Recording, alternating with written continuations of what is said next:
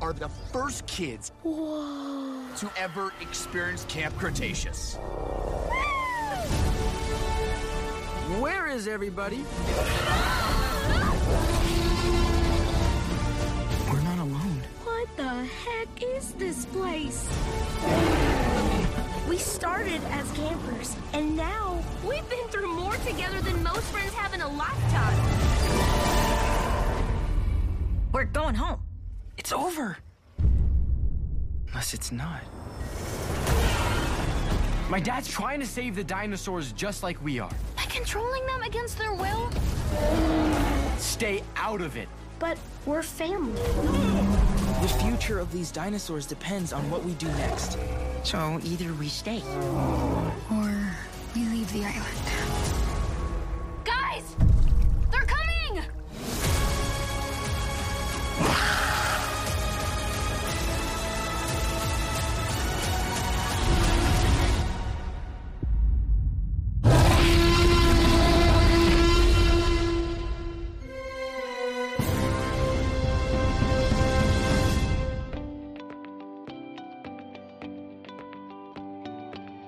This podcast is sponsored in part by Benjamin Hart.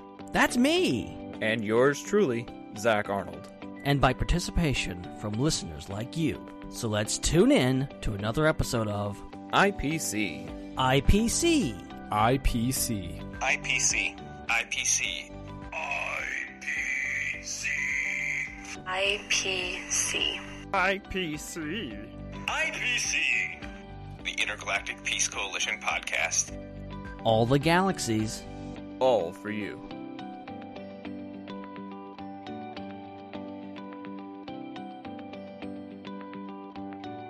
Hello, everybody. Welcome to another episode of the Intergalactic Peace Coalition podcast, broadcasting live on Mixlr, kind of kicking it old school tonight, but it is going to be an awesome episode nonetheless. This is a partnership with Zach Arnold Productions. The ZAP is helping present the IPC, and if you're getting confused with all of the acronyms, you can GTFO. But I have a really great show in store for all of you guys tonight, and it's one that we have been hoping for and waiting for and trying to schedule for a really long time, and we finally got all of the stars to align tonight and tonight only.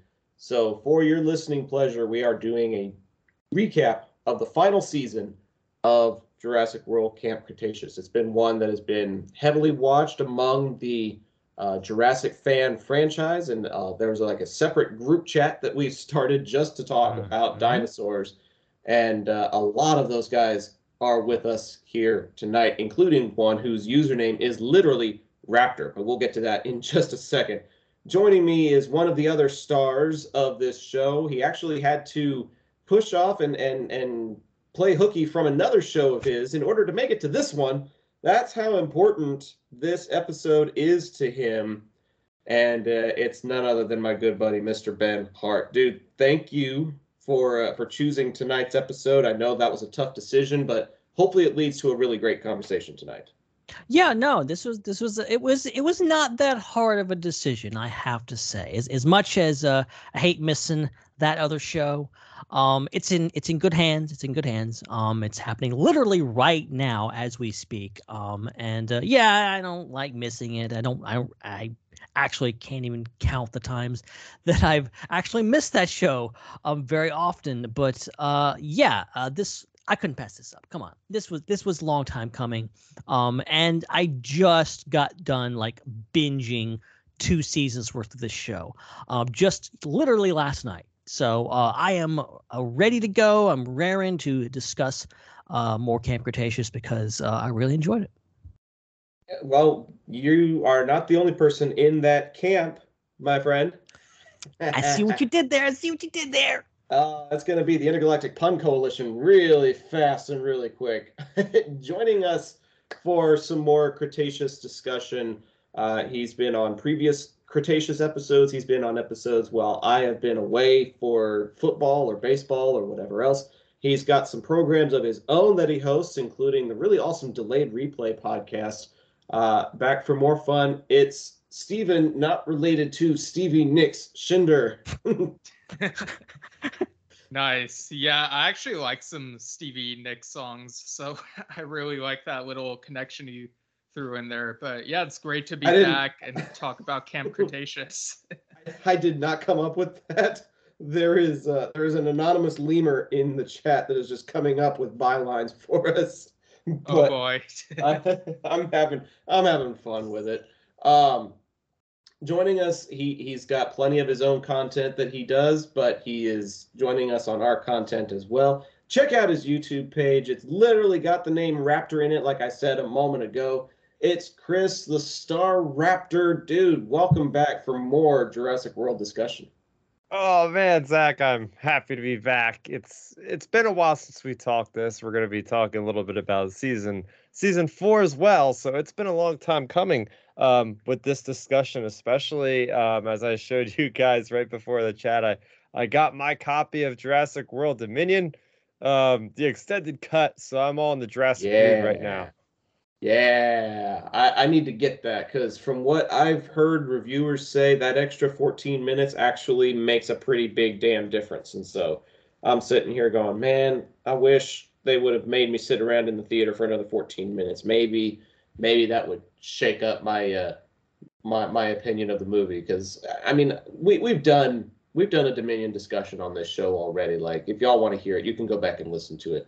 I know that in this group in particular, we're kind of all over the spectrum on whether we liked or didn't like it, but I'm glad that you're in a Jurassic mood tonight, dude, because that is going to be pretty much the entire context, the entire theme of the show. Everything from our icebreaker that we're going to do in just a moment, all the way to our barbecue segment at the end. It's all going to be dino themed, so I'm glad to have you. I really don't know if I can pronounce the name, if I should actually sound out the name that this fellow has given to himself. Next up on the call, joining us, he's on the other side of the Dallas Metroplex from me. We're not in the same place tonight, and correct me if I'm wrong, but this fellow has not even left his house for a solid 4 or 5 days because he's got all the food he needs and he's working from home. It's Mondo the Orgasmic Man Beef Sandwich. Oh my God, I can't believe I said that out loud. Going on? That's all you have to say for yourself? I mean, you already said it for me. I'm an orgasmic. I'm like instead of manwich in a can, I'm manwich in a man. No, don't. No analogies, please. No analogies. No, that's all you need. So we got everything we need tonight, please. And the best part of all, with these manwich in a man, buns are included. I'm just glad we're not on YouTube. We would have been instantly banned. Thank God. Hey, we could have put the show on that weird Shrek porn site you looked at before we started recording. Wow. That was my fault, actually. Wow. Okay, somehow. For context, before the show, behind the scenes, we were talking about certain movies and TV shows like Madagascar and Shrek that probably would not handle itself well with cancel culture today. And Ben just started looking up whatever the hell he was looking up and ended up looking at Rule 34 for Shrek. And it was... I mean, I didn't type that in specifically, but I saw some stuff that yeah, I'm not going to get those images out of my brain anytime soon. Let's just move on. But let's circle back to dinosaurs, because that is the point of the discussion. And with the new show format that we've got, we do this segment right off the top of the show called Edna's Icebreaker Discussion. It's a way of getting my fiance involved in the program. Sometimes she'll do like special pop-up episodes with me every now and then, but we have incorporated her into the show by doing Edna's Icebreaker. And then over the flow of the show, we'll do things like, what are you watching? We'll talk about some of the other things in life that's going on with us. So this one's going to be more centric to Camp Cretaceous. That's the thing that all of us have been watching. So that'll be the main point for tonight's show. But then there will also be a barbecue element, as always, towards the end of the program. But Edna's Icebreaker, I asked her for something dinosaur themed, and she delivered. She said, if you were alive in dinosaur times, say 65 million years ago, what part of the world would you want to live in? Now, I would also say that we could spin this around and incorporate it into, like, if we lived in the actual Jurassic world, like the Jurassic world that we see in Fallen Kingdom and Dominion. If we were living in that world, what part of the world would we want to live in? So you can interpret that either way you want to. It could be 65 million years ago, or it could be modern Jurassic World. Steven, any thoughts? Well, either way, just somewhere near the beach. I don't have a specific location in mind. I just want to be near the ocean. Okay, all right. I like the ocean as well, but then I also think of the Lost World and all the compies that ganged up on that little girl on the beach, and I'm like, is that the best place? Yeah, I could take them, possibly. Man. It reminds me of that old Reddit thread about could you take on kindergartners in a classroom? Have y'all seen that challenge? Like, it's like how many kindergartners do you think you could face before they actually pin you to the ground for 15 seconds? And it's just an empty classroom, no school supplies, no desks, no nothing. Their goal is to surround you and tackle you en masse. Your goal is to knock them unconscious. And if you knock them unconscious, they disappear like in a video game. And like, how long would you last and how many do you think you could take before they overpowered you? Or like the old joke, what would you rather fight? A one T-Rex sized duck or 100 duck sized T-Rexes? Yeah, pretty much. And honestly, I'd probably take the duck. That'd be a hell of a Thanksgiving dinner. Chris, what about you? If you were around when dinosaurs are around, either modern Jurassic World or millions of years ago, where would you want to be?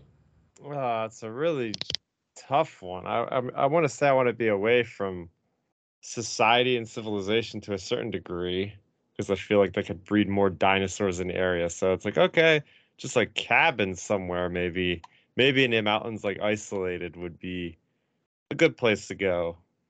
Just because, I don't know, I was thinking about this a lot. We were talking about Jurassic World Dominion and like what it would be like in an alternate, and I was like always thinking like Walking Dead-esque, like how they're interacting with society. I feel like just humans would get involved. It'd be apocalyptic, so let me just be as far away from everything as I could be. That's fair. That's pretty fair. Mondo, what about you? I would probably go somewhere in the mountains, kind of where you saw Claire and Owen in Dominion.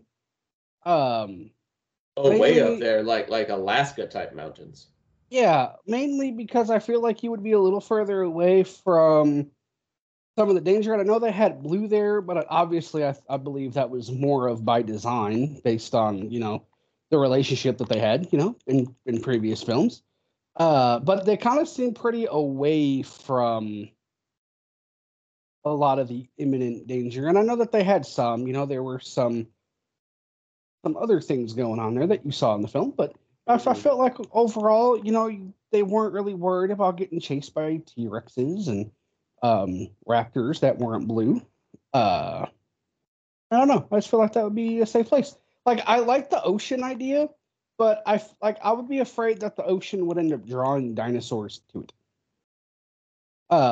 For the water and for other things, and I don't know. I just feel like, the mountains would be cool. And plus, it's the mountains. Like, who doesn't want to live in the dang mountains? Like the bounty guy.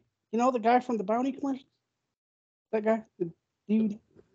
Oh, okay. I thought you meant like the bounty hunter, like the scraggly... No. The scraggly dude who looked like his name was Festus. No, the guy like kind of like a lumberjack kind of guy. Like, I can be on lumberjacks only. It'd be pretty cool. Like, it would be fun, and then I wouldn't have to worry about getting stepped on by an Allosaurus at the same time.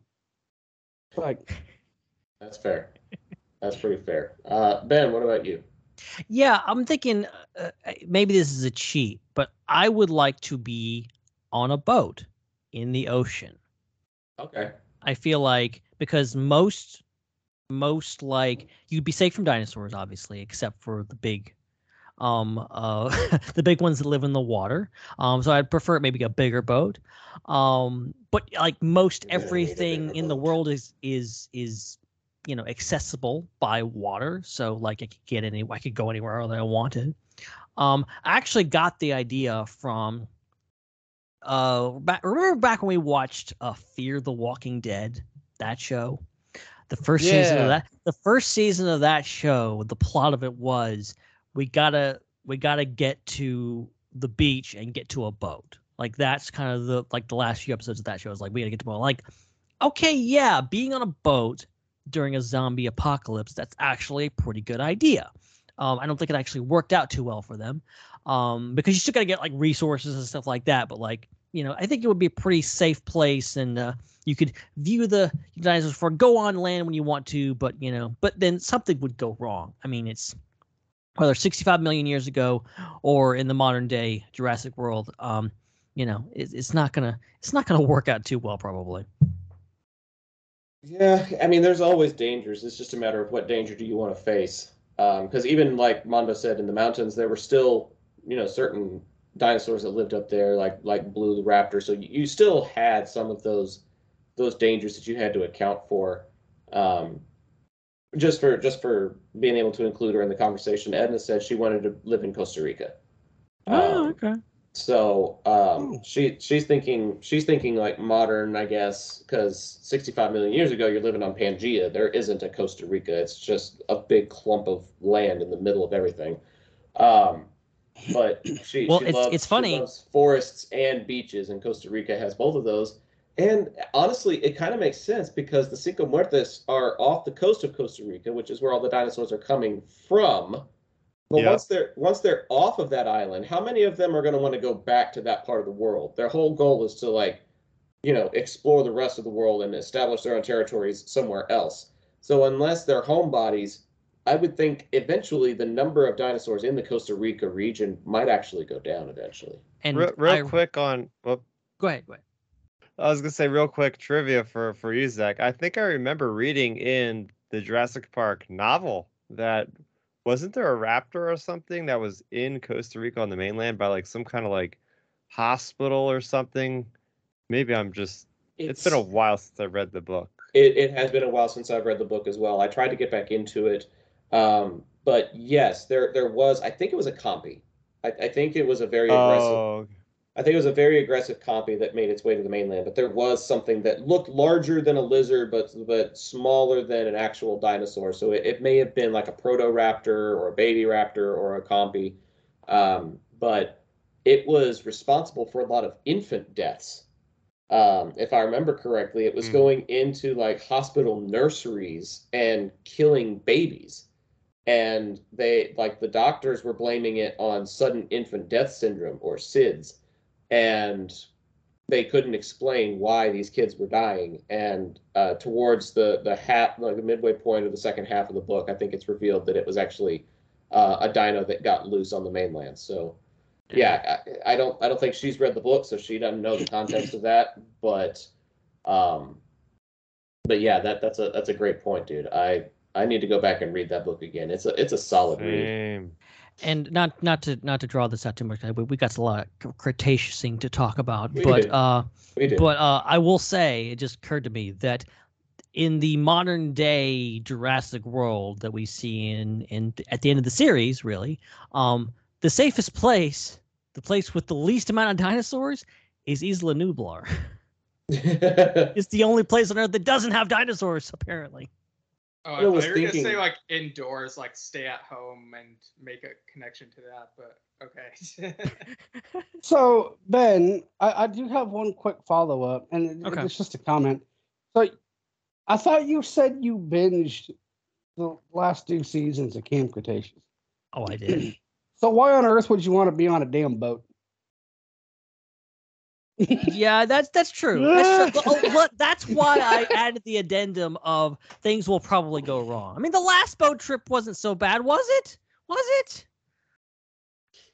I mean, it depends on on who's captaining it too. Like, you could have somebody with you that's a pretty good seafarer, but I mean, even look at Jaws, for example. Like, you think being on a decently sized boat, you'd be okay. But no, you need I'm a bigger talking boat. about like a cruise ship, like fully stocked, fully crewed. I don't want to be in a freaking dinghy in the middle of the ocean by myself. Like the Queen Mary type of thing. Yeah, like I said, like it's like a floating city of like, hey, we're hanging out here, we're doing our own thing, we've got our own resources, we can survive on our own.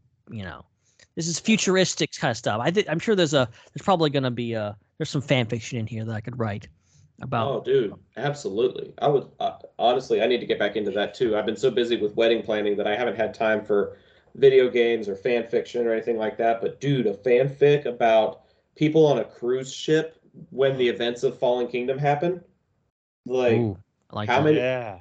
Like a Mosasaurus attacks a cruise ship. Like, how does that go down? Yeah, or pterodactyls or whatever. I wonder if Carnival would give you refunds. Probably No, not. Probably not. Knowing Carnival, they wouldn't give you refunds if they got hit by a hurricane in the bay. Like they give no craps.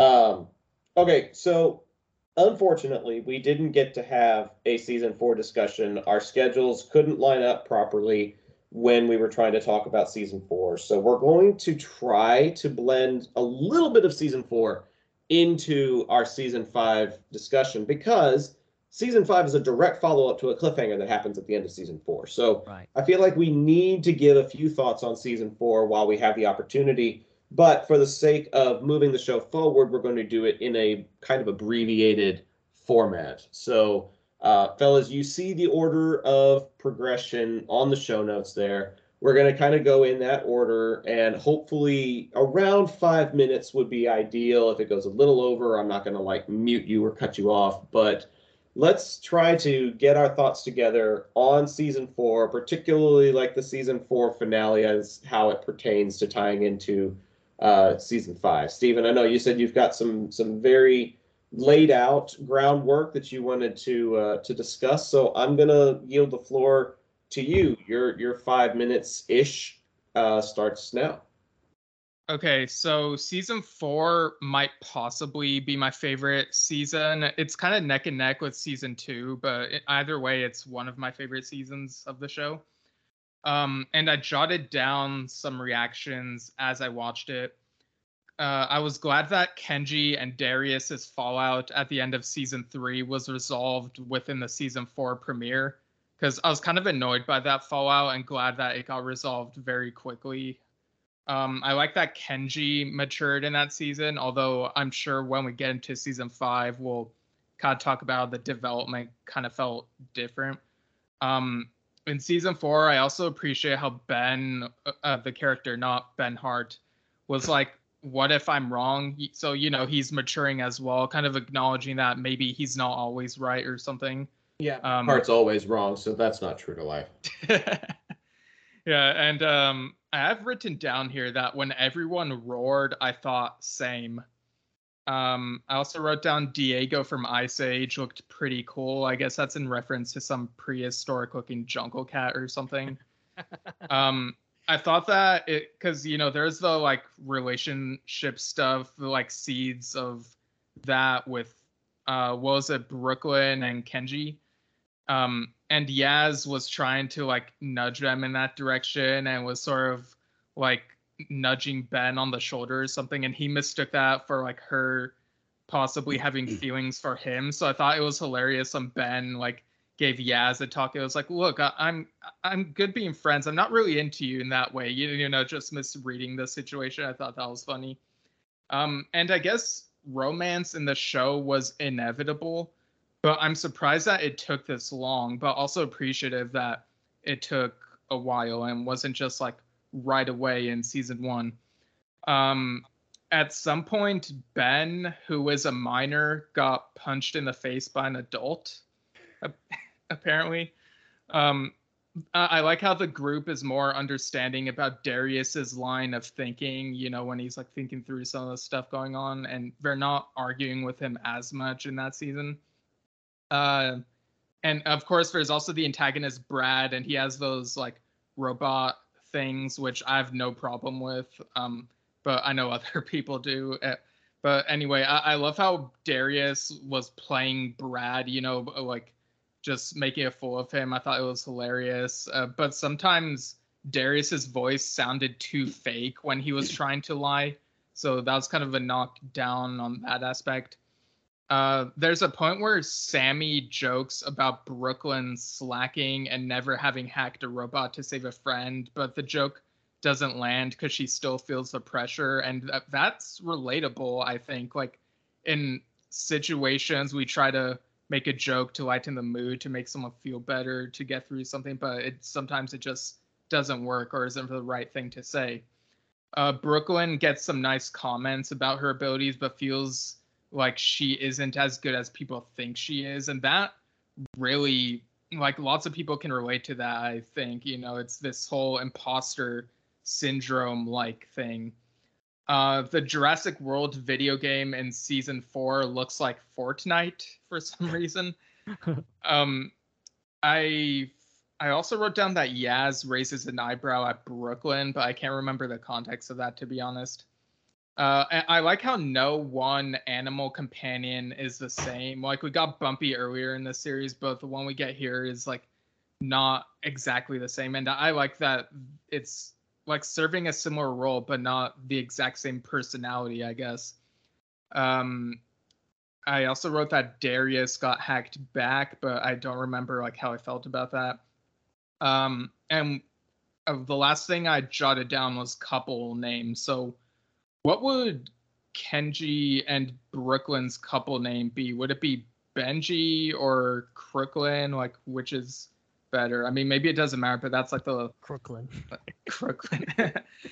Yeah, but yeah, those were my overall reactions while watching season 4. I enjoyed it immensely. It's maybe an 8.5 or 8.6 or something out of 10. And yeah, it's, well, like, I know we didn't give it its due. It's kind of a lost episode, or a lost world, one might say. Haha. But yeah, I really enjoyed that season, and yeah, those are my thoughts on season 4. And maybe stuff will come back as in relation to other things we talk about in season 5. But yeah, that's pretty much it. What did you make of the season finale? I remember really, for season 4, right? I remember really liking it overall. I remember, Mondo can attest to this. I remember being kind of pissed. I was like, are you serious? Are you serious? So yeah, I definitely had a lot of feelings on it too, but I appreciate your insights, man. And now we may end up on the other side of the spectrum as we toss it over to the Star Raptor. Chris, correct me if I'm wrong, but do I recall you having almost the opposite reaction to season 4? Your 5 minutes begins now. Yeah, so okay, this season was rough for me. This is interesting how we are going to defer so much on a lot of these discussions today, but that's cool. But it all started out good for me. I was like, all right, they're getting off the island. Maybe they're going to go to Isla Sorna. They end up on a place that's not Isla Sorna, but it's just as enticing and cool because it's dealing with this different technology. Like, you have like simulations of environments. So I thought from a perspective like, hey, we're in a new place. Like, everything's fresh and new, and I like that approach to the 4th season. And this is coming off of season 3, which I really enjoyed because it had that horror element of the Indoraptors, and they were just terrifying. And that was like the stuff I like most about Jurassic is all that kind of tension built there. And I feel like we lost all that tension in this season because you're halfway through, you get one of the worst caricatures of a villain I've ever seen. Like, this guy Cash was just, oh my gosh, he just annoyed the absolute living daylights out of me. Like, it's just, it was hard for me to get through this with that character. And I appreciate what they did with the characters that we all know, strengthen our relationships and everything else. And then it gets worse because it's like, okay, you got these things called these Brads or these drones or whatever. They're cool. They got this interesting, like, stark white contrast to their environments, very next level. And then they bring in what is, I think, like the worst looking design in anything I've seen for Jurassic, and it's these like life-size raptor robots that have death beams that come out of their mouths. I was like, what the heck is going on with this show? And that just completely turned me off because it just felt like I get it. Like, I'm not the target demographic of this show by a long shot. And what I want from it, I've gotten it on many occasions. But this season just seemed like it really felt like, okay, I am like way over I'm wanting way more out of this show than I should be expecting to get, because we're dealing with these little robots that are just, it was all over for me. And then the ending for me was pretty good because we get the Dilophosaurus. So I was happy to see those guys coming back. And the cliffhanger was good. I like the cliffhanger. But overall, yeah, you wanted my score overall. I would have to give this like a 6 out of 10 this season. Season 4. Yeah, season 4 definitely came to some mixed thoughts and some mixed reviews. And I think it's really important to show that not every season is going to resonate with everybody the same way. And it's also important to show that there's going to be like differences of opinion. Like that's true of any franchise, but to be able to have that healthy discourse is something that is really important for any franchise, but I think particularly the Jurassic franchise, just because of how diverse the opinions can be. So thank you. Appreciate that, man. Mondo, you're up. Do you have recollections of watching through the 4th season? Did you ever watch it again after that time that we binged it together? I went back and I kind of spot checked it a little bit. What I mean by that is I kind of went back shortly before. So I think the day that season 5 came out, I actually went back to 4 and I kind of looked at the descriptions of the episodes, kind of started them, kind of went back, watched a few moments just to kind of give myself like my own like little personal recap, just kind of going into 5, right?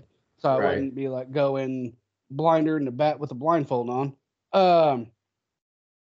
But like season 4 is probably my least favorite of the bunch. Not to say I didn't enjoy it, not to say I didn't enjoy my time with it. But I do agree that the robotic aspect of it, what did feel a little out there, and a lot of season 4 felt way too different, way too fast for me. And I guess what I mean by that is, yeah, you had some dinosaur peril, right? Like we did get the Spino back. There was the saber tooth. There were certain aspects of it that were like, oh my goodness gracious, this is awesome, right? However, the way that it was presented to me, even if I was a kid, I would have felt extremely confused about it. And I say that because the first 3 seasons, you're on an island. And if you're a kid who's followed Jurassic World or followed Jurassic Park or have watched them with your parents or whatever, you know an island full of dinosaurs. That's kind of what you know. So they come off of this island, and you're right. Like, I was like, holy crap, they're off the island. They're going to Sorna. They're going to Site B. Where are they going? So, like I said, like the robotic aspect of it, like it didn't like ruin it for me, but it did kind of pull me out of it a little bit because you go from running from dinosaurs and this threat of these hybrids and the Scorpio Rex and all of these things, right? So now you got like what got a Robo-Dog. Like it's what remember those from like the 90s? They came in like multicolors and they would dance to music. Like that's all I can think of. It's like the iDog or whatever it was called. I was like, they're a metallic Furby that shoot lasers out of their eyes. Like, those were pretty terrifying in their own right. But But to me, the biggest thing was the synthetic environments that they had. That was something that I was like, oh, really? Like, to me, that was, I don't want to say confusing, but I felt like this is what I think happened, and we're never going to get a confirmation of this unless we do, but I doubt we will, is I have a feeling they didn't they wanted to continue the story without going to an island that we've seen before. So they came up with this idea of, hey, we're going to go to an island where everything is fake. What? That doesn't make any dang sense to me. Like, I get it. I understand it to a point, but to me, it's just a little over the top. And even for a kid, like you mentioned, the demographic aspect of it. And I'll say, like, the graphics of the Jurassic World video game looking like Fortnite, to me that makes sense, right? Because that's what that demographic goes bananas for. Okay? But I don't know. Like, I'm thinking about when I was a kid and I'm like, I wouldn't want that crap. Like, but enough just using it as a porta potty. I did like the way that they started to develop the characters a little more. Zach and I also mentioned, and we mentioned this every single season, it was kind of funny, how graphically the show seemed to kind of step up a little bit and some of their shot selections and some of their choices and the way that they animated things. And I appreciated that quite a bit, to, no pun intended or all pun intended, to evolve the way that the presentation was of the show. And Cash was another thing for me as well. Like, he was a very annoying villain. Like, to me, when I think of a villain, and we're going to get to this in our season 5 discussion, I think of somebody that's intimidating. I think of somebody that, kind of makes you feel like, oh man, they want it and they're going to take it. Not some whiny dude who kind of acts like he didn't get enough French fries in his Big Mac order. I don't know. That just kind of was weird to me. Overall, I'd probably say I would. So overall, I'd probably had it around a 6.5, maybe a 7. Like, there were some really redeeming qualities with the character development. But the ending kind of gave it an automatic, like, half a grade higher, because I felt like the payoff there was pretty doggone awesome. So, and then one other thing, who asked what would Kenji and Brooklyn's dating name be? Did somebody ask? Somebody asked that, right? Yeah, I asked that. Yeah, I could tell you what it would be. It would be Mistake. Damn. All right. Oh, fighting words. All right, I'm done. And just like that, it comes to you, Ben. Do you choose to fight or do you choose to evade? Yeah, that's a good question. This is like, up until a couple of weeks ago, I was completely out of the loop on this. I had no idea this season was so controversial and it had so many haters. So this is a very interesting discussion for me. This is opening my eyes. It's like, back in, 2001 watching the 2005 watching the Star Wars prequels and being like, oh, those movies are great, and then going online and going like, oh my god, people dislike these movies, what? This is kind of thing. So I overall I enjoyed this season. Like, I think season 4 was pretty good. I think I understood what they were trying to do.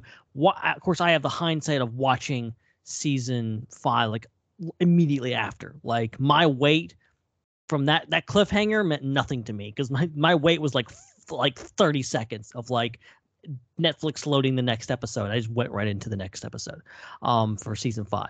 So it was nothing there. So I see where they're going. I see where, like, okay, they want to give, like, they kind of want their own something that they can do with. The writers of Camp Cretaceous can do something with. They don't want to just put it on Isla Sorna or keep it on Nublar. They want to kind of their own thing to do with. And then, of course, in the ending with season 5, something that will keep the dinosaurs safe from what happens. So I get that. I will agree. Like the whatever they call them, the Super Brads, the Brad X's, bridge too far. Those things just a hideous design like that not good. The regular Brads are okay.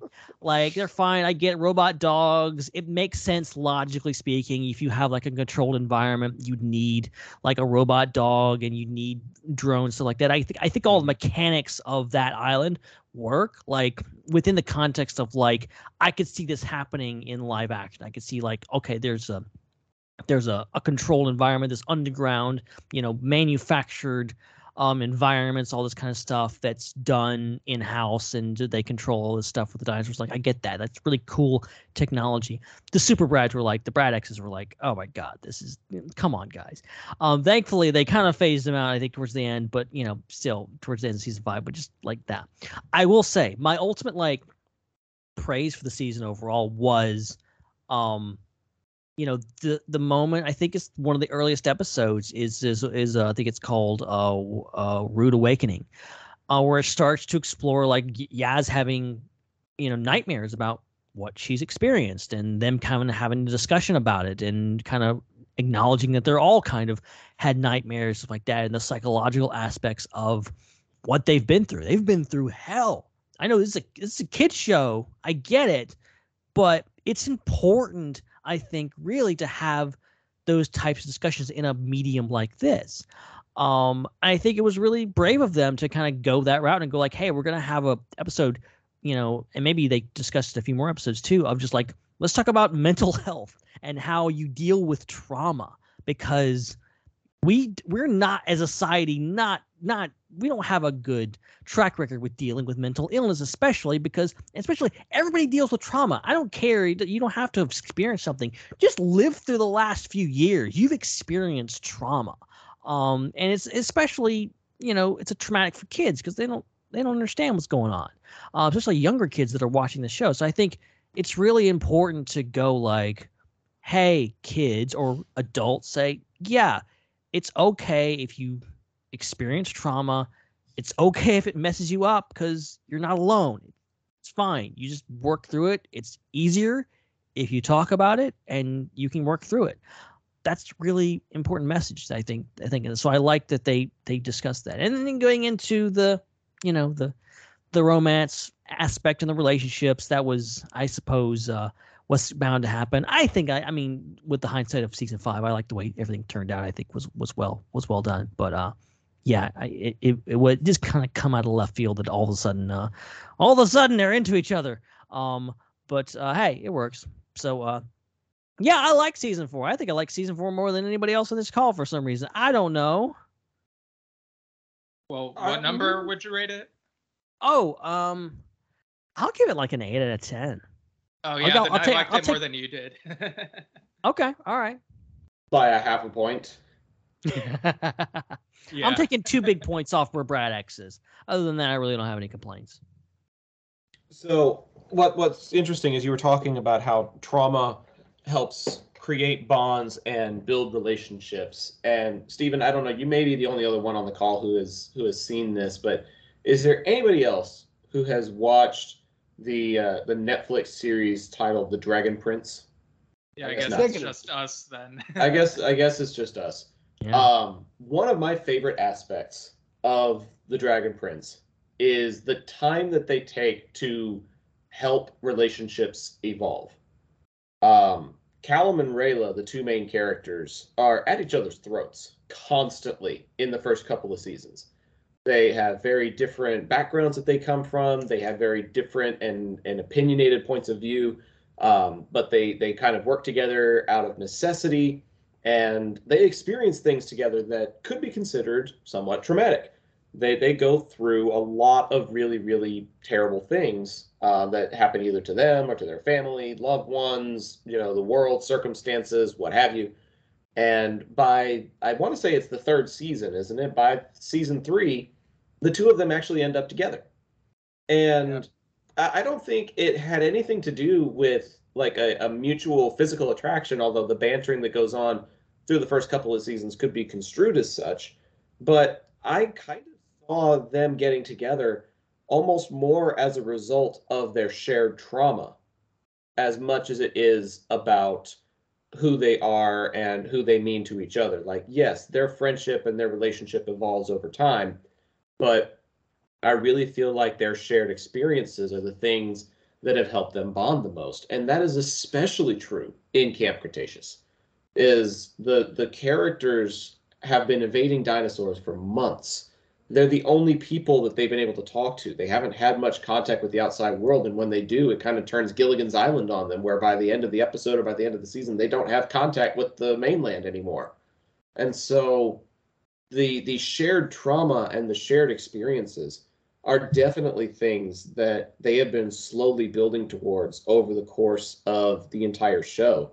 And I appreciate that they took their time with Brooklyn and Kenji. I appreciate that there was time that was taken and a lot of consideration that was made before the big relationship reveal in season 5. Like, you have to go through these things in order to justify those types of payoffs. And while I feel like the one in season 5 did, I still don't know if I feel like the one in season 4 was earned.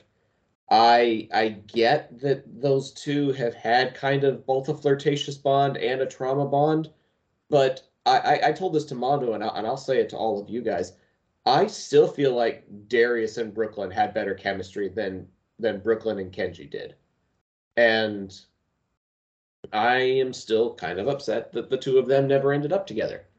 It's not that I don't think Kenji has a lot to offer. It's just that I think he doesn't deserve her the way Darius does. But that's just one man's opinion. But overall, the show has done, especially in season 4, has done a good job of helping the characters build and grow and change and evolve. And they did that with Brooklyn and Kenji in this most recent season and in the past one, and then they did it with Ben. I want to say in season 2, where he kind of grows and changes and evolves. So they've had opportunities for each character to experience things that helps them grow. And that was probably one of my biggest takeaways from season 4, because I'm trying so hard not to harp on the Brads. I'm trying so hard. Everybody else has talked about the Brads in some capacity. I understand that they're a marketing ploy. I understand that you need them for your target demographic. I understand, all of the logic behind it. But that doesn't mean I have to like it. That doesn't mean I have to agree with it. I don't. I like May showing up, being somebody that Darius has read her papers and he admires her, and then he sees, how she learns from and interacts with the creatures from the biomes, the ability to use different vocalization structures to be able to talk to dinosaurs is a really cool concept. There were a lot of things in season 4 that had potential that they just didn't execute properly on. So I feel like overall it's around a 7 out of 10 for me, but for me, 7 in the 6 to 7 range is very middle of the road. I don't really give a whole lot of stuff a 5 out of 10, because that feels like I'm rating a Blumhouse production instead of a Universal production. But overall, I feel like season 4 was kind of a mixed bag, a little hit and miss, and there were a lot of times that it kind of missed more often than it hit for me. That's fair. I agree with that. Okay, I'm going to take a breath now, because I'm So while you're breathing, I want to ask Ben something. So, he's, we're all big Star Wars fans, but I feel like you kind of maybe tend to lean into the Star Wars fandom maybe a little bit more than the rest of us do. Maybe a little too much sometimes. I mean, the man has his own Facebook page with 6 figures worth of fans on it, so I think he leans into it a bit more than we do. Yeah. So my question to you though is, I kind of felt like with season 4, it kind of took like that almost, I don't want to say futuristic, but sort of. I kind of felt like a little bit of Star Wars in it in a way with the Brads and the way that they kind of were, almost like droids. Brad X's would have worked better in Star Wars than they did in this show. I mean, would have felt more at home. Their aesthetic didn't remind me of Star Wars at all, though. But maybe that's just me. Well, so the aesthetic didn't. But my question is where they're kind of like, I felt like they were more relatable to something out of Star Wars. Did you maybe feel that at all, maybe while you were watching that? Like maybe they kind of was a little more relatable to something of that nature? Yeah, I could definitely see that. I didn't really have that thought until now, but now that you mention it, like, yeah, I could definitely see that. I don't know. The Brad's just so weird because I'm thinking like it really does feel like and when you talk about marketing, talk about toys like that, you can definitely draw comparisons to Star Wars from there. Like there's no avoiding that comparison. Okay. You know what though? Logo on a bag of lettuce and people will buy it. Star Wars practically invented merchandising. Like that's the thing. But you know what? We keep talking about merchandising. Look, I walk down the toy aisle a lot more than I probably should. And I always stop and look at the Jurassic Park stuff, the Jurassic World stuff. And, I don't know if I've ever seen a Brad or a Brad X depicted in plastic form. See, I haven't seen any either. Yeah, I've seen quite a few Camp Cretaceous stuff on the Walmart toy aisle and nothing. Oh, yeah. Brad X. See, and that's what makes them better. They were not made for the toys, so it's more artistic integrity. Or were they made for the toys, but they were so poorly received, they were like, this is never going to sell. Nope. Here's the thing. We need to actually get a 5-year-old and ask them, what do you think of it? Not a bunch of old, bitter dudes. This Brad X is lame in my little kid show. All of us weirdos watching a kid show and complaining about that weird robot in this weird show is a little too weird for me. That's how we sound. I will say this. Something I did appreciate about the Brad X's in a weird, warped way. Okay?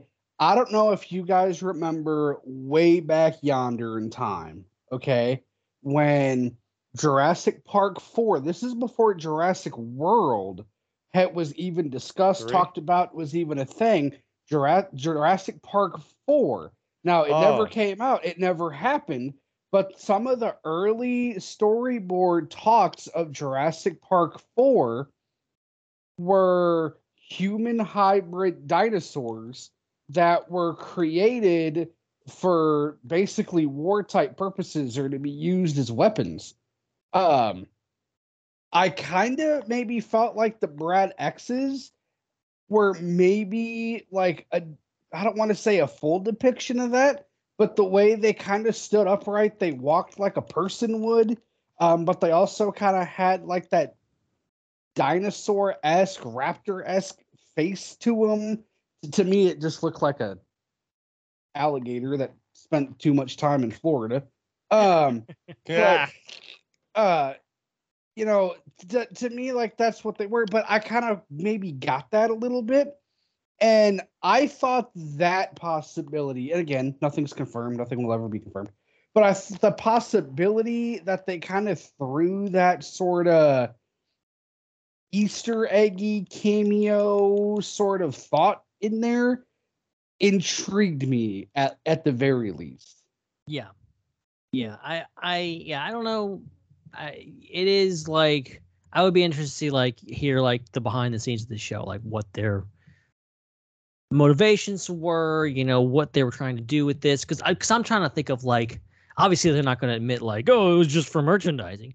But I'm trying to think of what the Brad X's were like what there was their purpose other than just being more intimidating, because I don't remember them doing anything other than like shooting lasers. And like I feel like the Brads, the original Brads, OG Brad, they were intimidating enough because like they freaking shot lasers that could kill you. So that was intimidating, pretty intimidating. But I don't know. We really should move on from this. We really should move on. I'm done harping on done harping on the Brads. That was really my only grievance, and I don't want to make it sound like I hated it, because I didn't. I didn't mean to bring it back up in like a discussion forum like that. I just kind of wanted to throw that out there and maybe get your opinion on that, as from branching out into a different fandom, so to speak, and maybe throw in that nugget that I had noticed. Yeah, it definitely was. It definitely was Camp Cretaceous jumping the robot shark.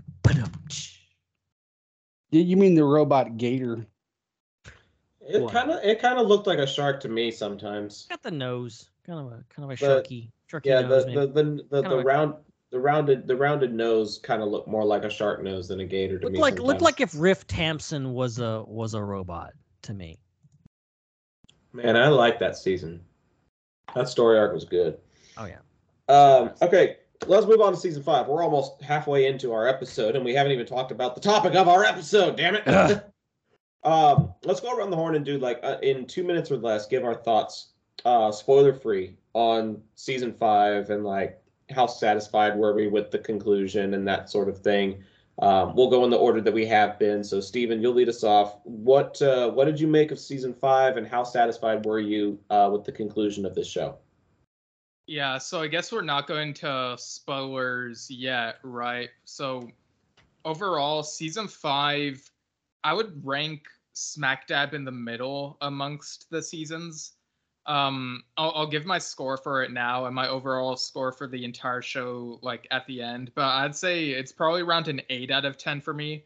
I enjoyed it. I thought it was good, but the stuff that season 4 set up with the relationship stuff, it felt like if they took a sharp turn like in season 5, and I think I have speculation as to why that may have been, which I'll go into later, but I do.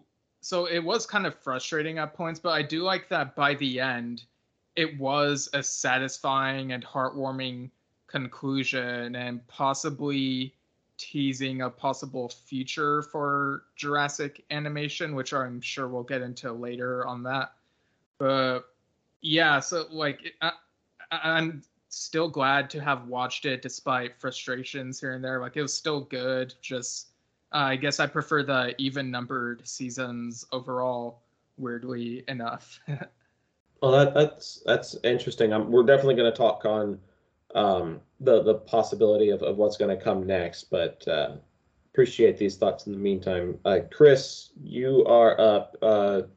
Spoiler-free initial thoughts on the final season and your satisfaction with how the show ended. Yeah, so this was a little bit more easier for me to get through this season here. I think there was definitely some moments, which I'm not going to spoil yet because it's not a spoiler, but it also had to do with technology that was used in ways that had me scratching my head as this is just strange. I could see why they put it in, but it was just off-putting to me. But I think just the finality of it, and with the questions and the discussions that the kids were having about, hey, what do we do after this? Like, those are logical questions that anybody would have. It's like they're so, caught up in the moment of surviving. But it's like, what happens when we're not having to deal with our lives at stake every second of the day? So for them to kind of get on that road, the villain was way better. The villain actually had a backstory. The villain had a connection to one of the characters, which made the threat, as we were talking about in the previous segment, much more present, I guess you could say. You could also have the other annoying guy, Cash, was still in the show, and is like, oh, here we go again. Same thing with the Brad. So the same criticism still holds. But overall, I was satisfied, and we'll discuss that last scene because I need to discuss it with you guys because I was a little bit confused with what was going on as far as like ages are concerned and all that, because it seemed like a little bit jarring for me based on just simple years and numbers. But that's more of a nitpick than anything else. But overall, I think they did it as good as they could have with wrapping everything up. Considering that, I just thought season 4, like Mondo was saying, was like, yeah, that was quite a bit of a left turn that gave me whiplash with where they were in seasons 1, 2, and 3. So that's awesome. I'm definitely looking forward to talking about. We've kind of Mondo and I have started calling it an epilogue, more or less, like taking a look at what's happened further down the line and how all of that plays out. We'll probably try to find a way to tie that into the other show conversation. But, Mondo, you are up. Season 5 thoughts and thoughts on the finale. So I thought season 5 redeemed itself to me with a lot of the grievances, I guess you can say, that I had of 4. We've been kind of dunking on the Brads. I mean, anybody named Brad, really. But we kind of talk about them, and you kind of felt like they kind of took it about face a little bit. They definitely, like, they were still there, and they kind of had a place in the story, but it wasn't as prevalent, if that makes sense. Like, it wasn't as like noticeable and forced. Well, some of it was forced, but it wasn't as like in your face. I agree about the villain. I love the villain in season 5. In fact, that's probably one of my favorite parts about the entire season. And we'll get into that later. But that epilogue, as you called it, I thought that was really awesome, and I thought it was really cool because it kind of shows, because this is something that we had actually discussed. Like, holy cow, these kids have been running for.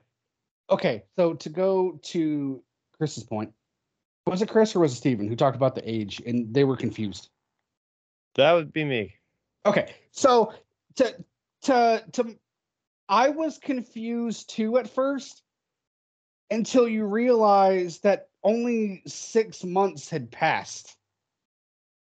But yeah, why did they look like they were like 3 years older at least? That's where I was like confused. Well, here's the thing. I remember when I watched Fallen Kingdom a couple years ago, there was something in the movie that made me think, okay, it is 3 years after Jurassic World. So that's what I figured here. So type of thing.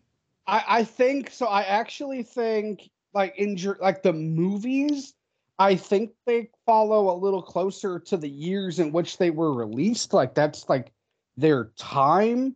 So I do think in Jurassic World Fallen Kingdom, I do think it's 2018 in the movie verse. So you kind of take a couple years. It does kind of match, and you kind of think that they're adolescents, so they're kind of hitting like that growth spurty thing. To age like that in a couple years is actually very plausible. It makes a lot of sense. But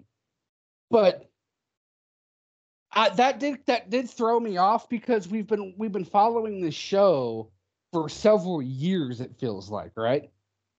It's been on the air for almost 2 years. Yeah, crazy. Yeah. So we've been following this show for 2 years. Yet in the realm of the show, not even a half a year has transpired. So to me, that was kind of took me out. But anyway, I'm spending way too much time on that. But that epilogue was awesome because Zach and I, we had talked about this a lot. Like, man, these poor kids, they've been running for their lives for the last, bit of their life, and they're gonna get home. They're gonna be like, we're safe. And then they're going to open the front door. There's going to be a raptor sitting on their sofa. Like, what, no, what's happening? Like it's the nightmares all over again, but it's not a nightmare. And you got to see that. And you got to see that moment of it's back. Like, we started at the bottom. Now we're here. Like, we're back here again. Like, at least we're not in the tree anymore. Like, it's that scenario. I thought that was awesome. And I do hope it leads to something greater. Like, I hope it leads to something awesome. And and we're going to talk about this later too. I really, really enjoyed how because it was promised that Camp Cretaceous was going to have little branches that extended to all 3 of the movies. And we got that in season 5. And I was really happy about that. I'm done. I never like to assume, and I'm also terrible at multitasking. So it was the perfect storm of, is he ever going to shut up versus I'm busy typing. Well, I know, and look, I'm long in the tooth when it comes to talking. Okay, so it's really weird. I can't run because I run out of breath, but I can talk for days. My daddy always used to say, if I got lockjaw, I'd suffocate. Okay, and I probably would. Well, I'm answering a question from our friend George in the chat, and I meant to say this at the top of the show. He's asking, is there a reason that IPC is on tonight instead of on a Friday? The long and short of it is IPC is kind of changing its format in order to accommodate Ben's and my busy schedules. And mine is about to get even busier with high school football. And Ben's is increasingly busy with the now Star Wars Underworld Network and helping manage that. Congratulations on that, by the way. I haven't gotten to formally congratulate you on that, but that is some exciting movements happening over there. Thank you very much. And then you've got stuff at the restaurant, you got stuff with Culture Slate. Like, there's a lot that you're juggling and a lot that I'm juggling, and so this just happened to be. This man is freaking getting married, guys. Let's not gloss over that fact, okay? True. He's having a making a major life thing here that is going to take a lot of time and a lot of effort that needs his full attention, and IPC needs to take a back seat to that. Well, maybe it'll return to a middle seat, front seat eventually, but this just happened to be the night that we could get everybody on the show together. And I know I haven't said it yet, but I appreciate all you guys taking time out of your evening to be a part of this discussion, because it's a big one. And until we get confirmation of a new show, this is it for our Jurassic arc for the time being, until, they talk about a new movie coming out or they talk about a new show coming out. Like, this is it. Like, now that Dominion's out, this is it.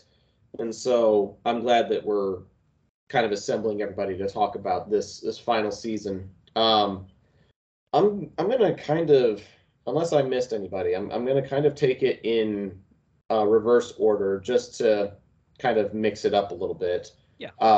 Let's talk about some of our favorite moments in season 5. So Ben, as long as you don't have to be pulled away yet, you'll be up first. No, I'm good. Do you have a particular moment or two from season 5 that stand out to you above the others?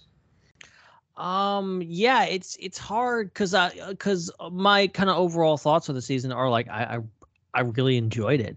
I thought there was a lot of great moments. That it's hard to narrow it down. I mean, it's hard not to say. Here we are getting into spoilers, guys. If you haven't seen it, you probably need to tune out if you're planning on watching it, because we're going to get into spoilers. The last scene probably is definitely a standout moment in the entire series. It was that little epilogue was not something I expected, and definitely was. I always love it when series kind of give you that little thing at the end of like, okay, it felt like a prize at the end. It felt like, okay, we're giving you this little present at the end of, everything worked out okay. And I think as much as everyone loves everything to be dark and gritty and everyone dies at the end, stuff these days, it's nice to have a story end with like, yeah, everything turned out all right. Everything was fine. Everybody got what they wanted. Everybody survived. All the good people survived. It is fine. And I like that, especially speaking of mental health and trauma, stuff like that. We've all been through a lot, and I think kids and adults need to sit back and watch something and go like, that was a really feel-good story. And that's how I felt after watching this show, which is like, hey, this is a really feel-good story. And also I'll add this. Literally any scene Firecracker's in, any scene is gold. That was a great addition to the cast. Was Firecracker, and what were the other two names? One was Angel, right? And then there was Rebel and Angel, Rebel and Angel, and Firecracker. Rebel and Angel. How did I remember that? See, I just watched all the episodes. I finished them last night, so that's how I remember. Yeah, your recall's a lot better than mine is. But yeah, those are really great sequences. Who is next? Mondo. Did you have any moments from season 5? Yeah, I did. So, obviously the epilogue, and I feel like that's kind of a cop-out answer, but I loved that moment. I loved that final piece that you got there, to kind of tie it into the films, show the world that, no pun intended, to show the world that we've kind of come to know based on the films. My other one is, and I've said this in my recap, how it kind of connected the films. I loved the revelation about the Barbasol can. Really cool. Quit stealing my answers. I thought that was awesome. And I just, like I said, it was like, oh my gosh, that's how it's there. And I remember, like, in the film, like in Dominion, people were asking, where did the Barbasol can come from? Where'd it come from? Where'd it come from? Where'd it come from? Oh my gosh, it's the can. Well, we find out where it comes from in Camp Cretaceous season 5, and I thought that was cool. I have a lot of thoughts on that. But it's not my turn yet. Chris, it is over to you, sir. Yeah, I liked, as I've said a few times, just anytime the compies are involved. So I believe the compies actually killed somebody, right? Or at least got very close to it. In season 5. See, yeah, in season 5, I think they ran down one of the people I was looking to buy for her boss. One female. She ran away, and I think she got taken down by the compies. Yes. One of the buyers that uses the video game controllers. Yeah. Yeah. By the way, that's the thing. By the way, that's what I was referencing very slyly in my opening segment on why are they doing this? This is such a kid thing, right? Like they want kids to play these video games, right? That's the new hot thing, Fortnite. Let's try to put a video game in this series somehow. And just like, all right, we're controlling dinosaurs with drones. Like, I don't know anymore.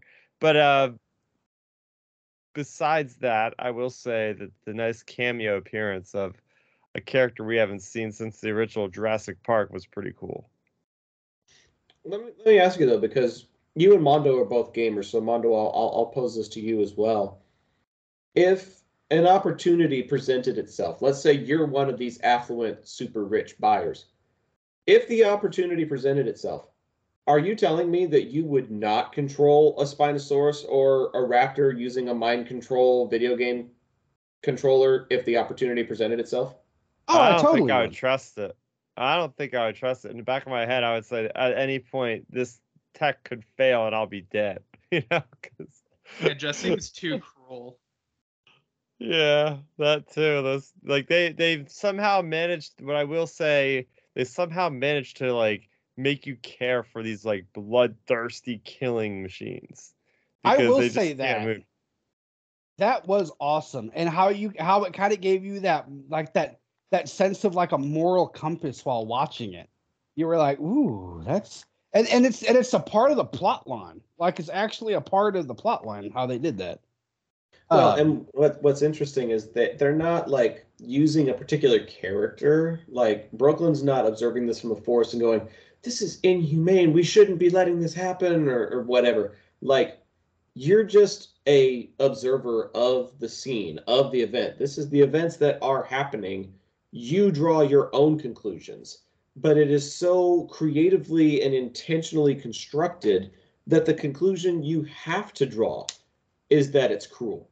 And that's a very interesting way of including, I wouldn't call it a social agenda necessarily, but including a relevant point into a story without being forced to drive it home from the assistance of some character voicing their opinion and trying to speak on behalf of the audience. This show's intelligent enough that it allows the audience to come up with these conclusions for itself. So I appreciated that. Steven, I believe you're up, sir. Yeah, I just gotta say I'm surprised that nobody said my favorite part was when Cash got eaten, but anyway. So mine favorite moment is probably also the cop-out answer of, when they get back on land, they're home finally, it's just such a feel-good moment. But I'll also mention that I appreciate the moments where they actually talk to each other about their issues and it feels real. Like, when, after Sammy and Diaz have gotten together and they're still in peril, they talk about how they feel bad about being happy while everyone else is like going through things. And I feel like that's something that people can feel on a universal level, pun intended. Some people might have it better than others while they know that their friends are struggling with certain things, and it's just really uncomfortable having that contrast, and also it was very human when Darius and Brooklyn had that talk about Kenji finally, because they're both close to Kenji in different ways, and they have to like come to terms with, this thing happened to our friend and it's really not good. And but on that note, what I will say about the relationships is that, like I said, it felt like a sharp turn that they built up. Like I didn't have any couple that from the start I was like, oh, these two have to get together. But when they were building up Brooklyn and Kenji to be a thing, I was like, okay, sure, why not? And then they sort of shelved it during this season when Kenji was having his daddy issues. And while that was happening, I was like, for like 8 episodes, I kept thinking to myself at different points, okay, Kenji is a mole, right? He's like pretending to go along with his dad. And the reason Darius isn't answering when they say, what do you think about all this, Darius, is that Darius is also in on the plan. They're both in on it. They're both doing this like super secret undercover thing, and it's gonna blow our minds. And then that wasn't what it was. Like, Kenji was unfortunately under the thumb of his dad for a while. And I also think that maybe part of the reason that the Kenji and Brooklyn romance got shelved for a bit, it was like a cute moment when he dressed up and like brought a flower or whatever, but it got shelved quickly. And I wonder if maybe that's because they knew that they were going to build up Sammy and Diaz next, but it would feel kind of uneven that they have one season of Sam and Diaz while having had 2 seasons of Brooklyn and Kenji. So they want to make it equal so that it feels like each of those relationships has a season, right? So that one doesn't have more screen time than the other, if that makes sense. So it feels more equal. Yeah, it does. But yeah, that was kind of like some of the issues I had there. There's still like some good moments, like I mentioned, like the very human moments are what I really love. Like when they did the sleepover after having like, because they've been through so much together, so of course they would like not be so quick to sleep alone in their quarters at this place. They all trust each other at the beginning of this season after all they've been through. Yeah, I did appreciate that scene. It was subtle, but it was also kind of powerful that you had been in the same relative proximity for the last 6 months, that being in your own room would possibly make you uncomfortable. And that is kind of the character exploration that I appreciate from this show, is that They're not just saying, okay, here's what happens next. They're also saying, here's how this person feels about what's happening next. And is this an individual feeling for this particular character, or is this a collective sensation? You know, even harkening back to like season 2, some of the campers had good feelings about Mitch and Tiff. Some of them had not so good feelings about Mitch and Tiff. Like Mitch and Tiff were the next thing happening to the story, but each camper was kind of interpreting it in different ways. And they could have done that with this scene as well, being like, oh, well, maybe it's only Sammy and Yaz, but then you look at it and it's like, oh, everybody's uncomfortable being alone, and everybody's going to be in the same room together now. And so it was a little thing, but I think it really helped showcase the bond. And then, you know, not too much longer later, you see Kenji kind of turning back into a turd again in order to impress his dad. And it kind of enhances the betrayal a little bit because you see how strong the bond is, and then you see that in spite of all of that, he's willing to break it for a dad who is kind of using him. And so that was a good element to include, I feel like. As far as like some of my favorite scenes, I think it's pretty obvious now that we're going to be talking about the epilogue in a pretty substantial detail, so we may give a little bit more time to that than we originally thought, because I enjoyed it as well, but I don't know if I enjoyed it as much as everybody else here did, which will be interesting. I don't know if it was necessarily bad. It was just not what I thought or hoped it was going to be. So it's an important moment for sure, but I think some of the stuff that's happening on the island was a little bit more important to me. I liked the final fight sequence that involved, you know, the Spinosaurus, Big Edie, and Little Edie. Like you're kind of assembling all of the dinosaurs that you've had from previous episodes and trying to incorporate them in one big scene, which is ambitious, and I appreciated that. But I think the other thing that I also really appreciated about this season was taking Roxy, Dave, and Brandon, whom we haven't seen a whole lot of from previous seasons. They make it to Nublar, and in a way, they kind of recap the adventures that the kids have been on. Like, you get to see Mitch and Tiff's old camp through their lens. You get to see the campers' old fort that they had from season 3. You get to see all of these different parts of the park that the kids have explored over the course of the show.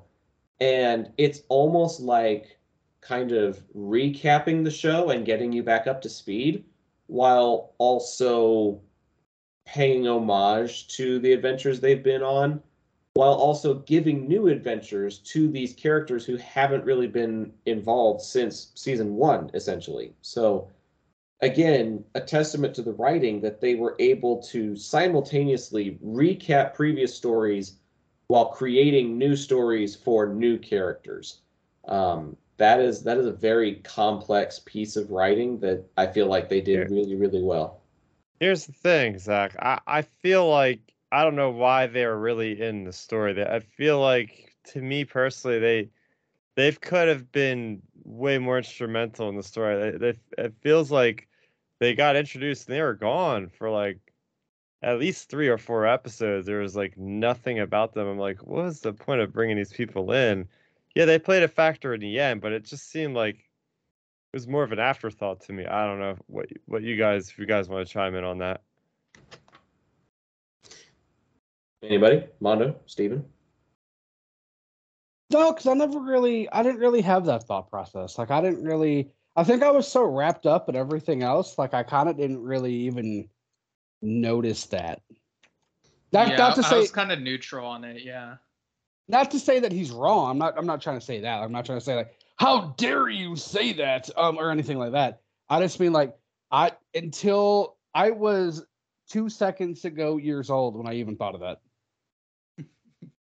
Well, because I was watching it and I was like, where are they? They had like the one sequence where they go on the island and they were literally doing nothing. I was like, well, that was kind of a waste. I don't know.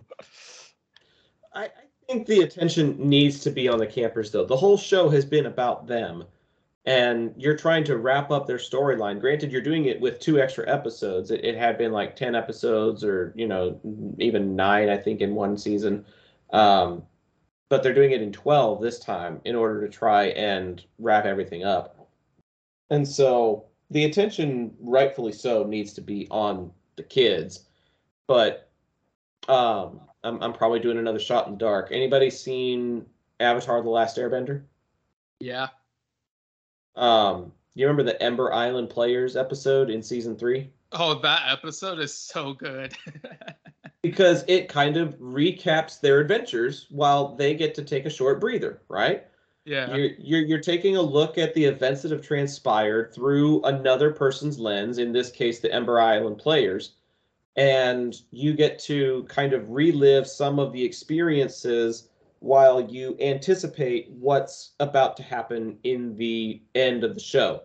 And the adventures of Roxy and Dave and Brandon, to me, are almost like the Jurassic equivalent of the Ember Island Players. They are helping you recap the show, helping you anticipate what's about to happen in the finale, but doesn't take away from the primary characters so much that the show ends up becoming about them. So that's kind of how I saw it. I didn't see them as pivotal players, but I did see it as clever writing where you didn't have to necessarily take the kids back to Nublar in order to help recap and wind up the show. So that would have taken a lot longer and been a lot more convoluted than just having their rescuers end up someplace that the kids are not. And you're like, oh my gosh, you're so close, but you're so far. Like, being able to see it from that limited, omniscient point of view, it was clever. And it could have been done probably better now that I'm hearing your case, Chris. But I don't think it needed a whole lot more screen time, because the more screen time you give to them, the less screen time there is for the characters that the show's supposed to be about. Well, and the other thing to think about, like, to kind of interject myself here, because that's what I do best, I would also argue to a point that where it's kind of a cool feature, it's not, I would say it's probably minimally even necessary in the first place to give them extra screen time, because it's like playing the 5th sequel of a video game. Like, are you really going to sit down and play the 5th sequel of a video game if you hadn't played the first 4? Like, you might kind of jump into it. But chances are, like, most people that are watching season 5 have probably already seen the other one. So it's not really necessarily, I don't think about, I think it was more about reminding of the story. Because remember, we're talking about kids, right? Watching a show over the course of 2 years. Right. It's more about refreshing the story more than recapping. Like, more than like, oh, in case you missed it, like in case you hadn't been around that long. Like, I think it's more about that, like, kind of giving like those subtle reminders than it is anyway about like, hey, this is what happened, like previously on Camp Cretaceous. Like, that's just my 2 cents. I think the show is constructed well enough that it can do both. But that's part of the reason why I don't give it like all of the credit, because the show has been around for only 2 years. You don't really need that as much as you do with other shows.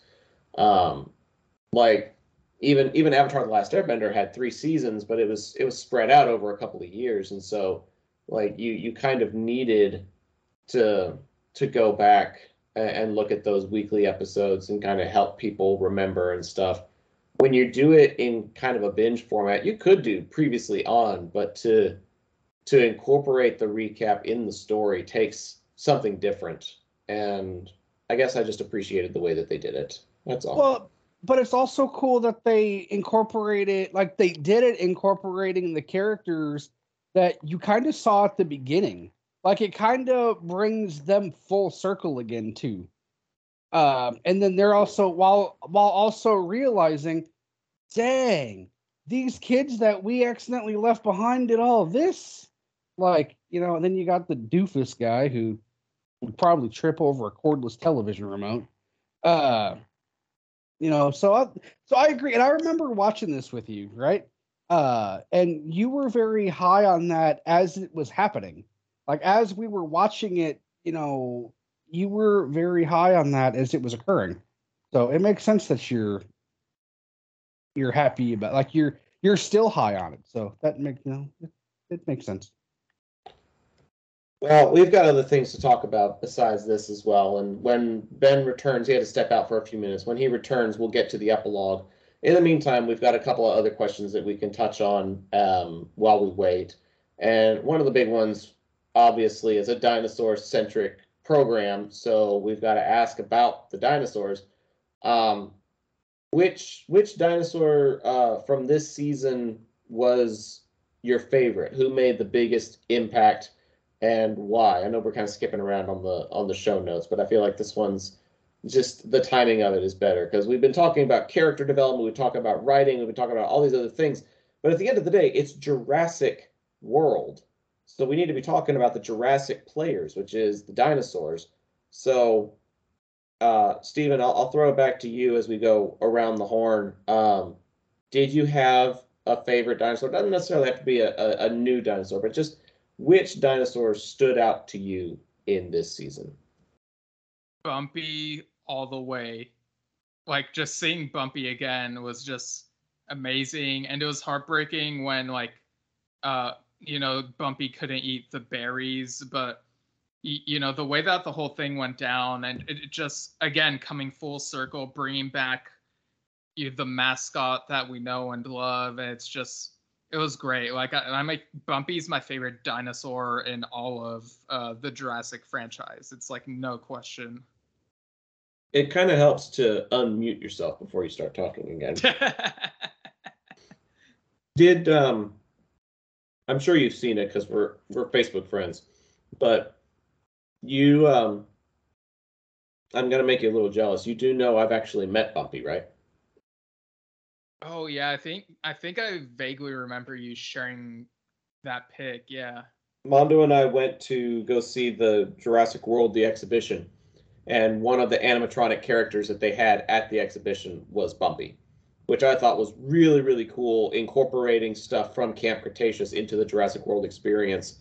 It was almost like a marketing campaign, because if people didn't know who she was, they'd be like, it's a show that's on Netflix, you should totally check it out, that kind of thing. Bumpy has become like this show's Baby Yoda, more or less, and I'm totally here for it. Chris, how about you? Was there a particular dino that stood out to you this season? Yeah, I mean, it's been in prior seasons, but I got to give credit to the Pteranodons. I like the flying dinosaurs, and I especially thought they had a lot of risk, a lot of danger going in. Going off what I said before about video game controlled dinosaurs, but it was kind of interesting to see somebody that was controlling one directly. Actually, I got to go back and say Spinosaurus because I have a soft spot for Jurassic Park 3. I haven't watched it in years, and it's probably not going to hold up as well as I thought when I was 10 and 11 watching it.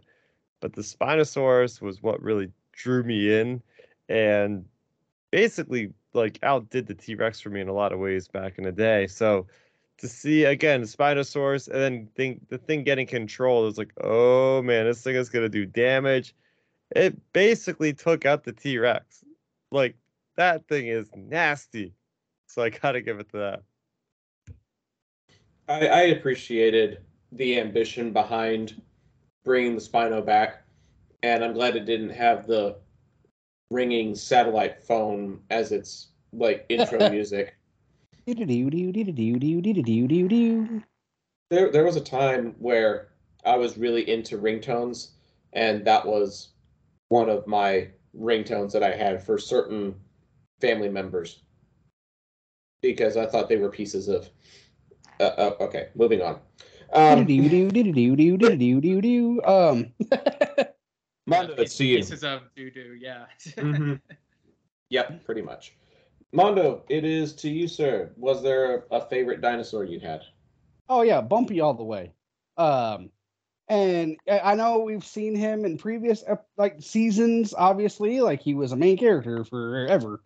But that moment, like him reuniting, him coming back, but it wasn't even just about Bumpy. Like it was about how like I felt like everything changed when he came back. Like it changed for Ben, which changed back for the group. It changed for so many things, and I just thought that was so awesome to see Bumpy back. And I mean, look, I think we all knew like at some point Bumpy would be back. um, but it was just I don't know, it was awesome, and I just love the resolve of Bumpy too, like and what Bumpy stands for. Bumpy was this asymmetrical, almost disregarded dinosaur. If when you go back to the first season, like he was kind of or she, not he, but she was like, oh, she's asymmetrical. We don't know. She probably won't amount to much. Yada yada. She's imperfect, but she's always finds a way to be there, especially for Ben. So I thought it was awesome. Yay, Bumpy. I want to name my daughter Bumpy. I think you could maybe name your dog or your cat, but I don't know if daughter would be very doable. I'll be lucky if I get to name my kid Leia or something. Like Bumpy is just totally out of the equation. But I do have a friend, excuse me, their last name is Walker, and they had a little girl whose middle name is Sky. So their kid's name is like Jessica Sky Walker. Oh, like the Star Wars. Like the Star Wars, yes. Skywalker. Like them, their Star Wars. Hey, he's back. You gave up the Ben signal. You said Star Wars, and he was like, "Well, I got to be back. I gotta get on." Yeah, I said the magic word. I clapped my hands 3 times, and he showed up. Yeah. You clap your hands 3 times. You snap your fingers twice. You say Star Wars 3 times into the mirror, and I appear. Yeah, pretty much. Your timing's really good though, because we're on the subject of favorite dinosaur from this season, and it was actually about to come to you. So, do you have like a dino that stood out to you in this season? First of all, sorry for my audio quality. My mic is just not working for some reason. So this will have to do. But a favorite dino. Oh man, I think I'm gonna have to go back to Firecracker, man. That thing is freaking adorable. And love that she came back. They came back and were definitely a pain in the butt. Did not help at all. But man, like just freaking adorable. I love the assortment of dinos. Close second would be the Spino. Like loved seeing the Spino just in action, and a lot more dino action, a lot more Spino action in there, and just that I was sorely disappointed that we didn't get any Spinosaurus in any of the 3 Jurassic World movies. So to get some really good action, get a good T-Rex rematch, which felt kind of like a response to Jurassic Park 3 a little bit to me, of them the Spino succeeding, and then the next episode the T-Rexes are victorious. I like that a little bit. Well, speaking of T-Rexes, I'm going to go with a bit of a dark horse for my favorite. Obviously, Bumpy's kind of a given. We always enjoy seeing the bumper car, but I think one of my favorites in these final 2 seasons, but season 5 in particular. I enjoyed the T-Rex Big Edie. There was something about her character and her relationship to little Edie that almost made dinosaurs and T-Rexes feel a little bit more relatable.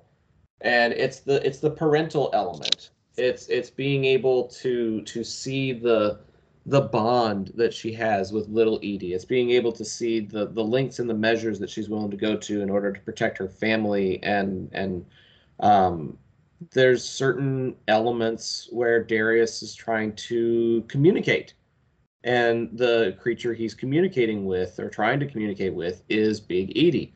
So as far as the breakthroughs in like communication technology goes and things like that, Big Edie is kind of part of that breakthrough that helps move the storyline forward while also advancing the technology. And yeah, I think Big Edie is probably my favorite from this season, but Bumpy would probably be a close second if I'm being honest.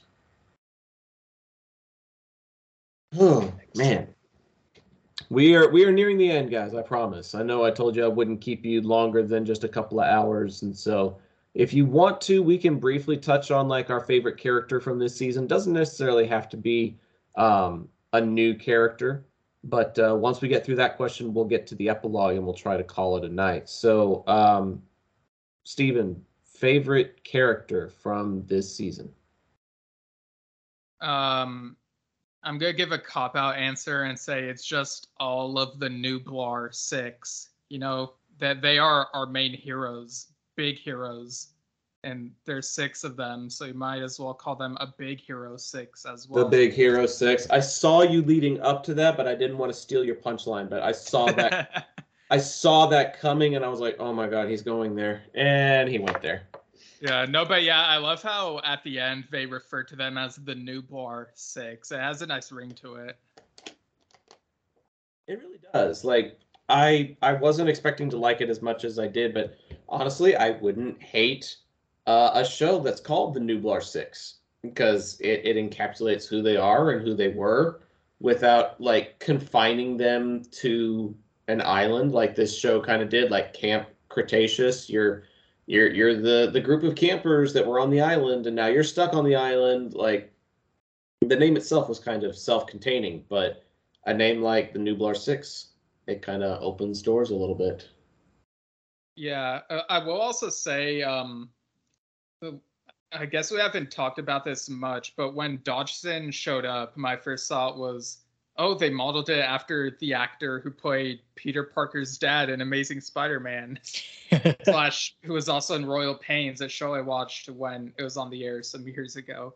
But yeah, like seeing him and then looking it up and then realizing the Dominion connection, because I don't remember if I knew that it was Campbell Scott taking over that role for the movie. And if I did, maybe I forgot and then remembered again watching the show. But the way they modeled him, it like really looks like him. So good on them there, even if Dominion is like really low on my rankings, honestly. I appreciated the fact that they didn't make him like the head man of the company yet. I think he was still kind of upper management of sorts, but he wasn't like the head of Biosyn yet. That was clever to show that, yeah, this is who he is, and he's still kind of climbing up through the ranks, but he's not quite there yet. But you could definitely see where he was going and where he could end up. So we didn't really touch on Dodgson a whole lot, other than Mondo mentioning the can. But if there was ever some sort of a tie-in to Dominion, that feels somewhat logical, at least. So I didn't hate it. Chris, I believe you're up. Favorite character from this season? Yeah, I mean, I gotta go with Darius. I mean, he was the first POV character we really got introduced to, and it's pretty much like the main character, if you want to give any character that title, if you will. Yeah, I think he's going through a lot, and just the relationships he has with all the different characters, seeing him grow, seeing the action. I think he had a really nice fitting in, especially with the brother that gets involved there. That was something that got teased at the end or at some point in the prior season. So that was pretty cool. I like where he went in this.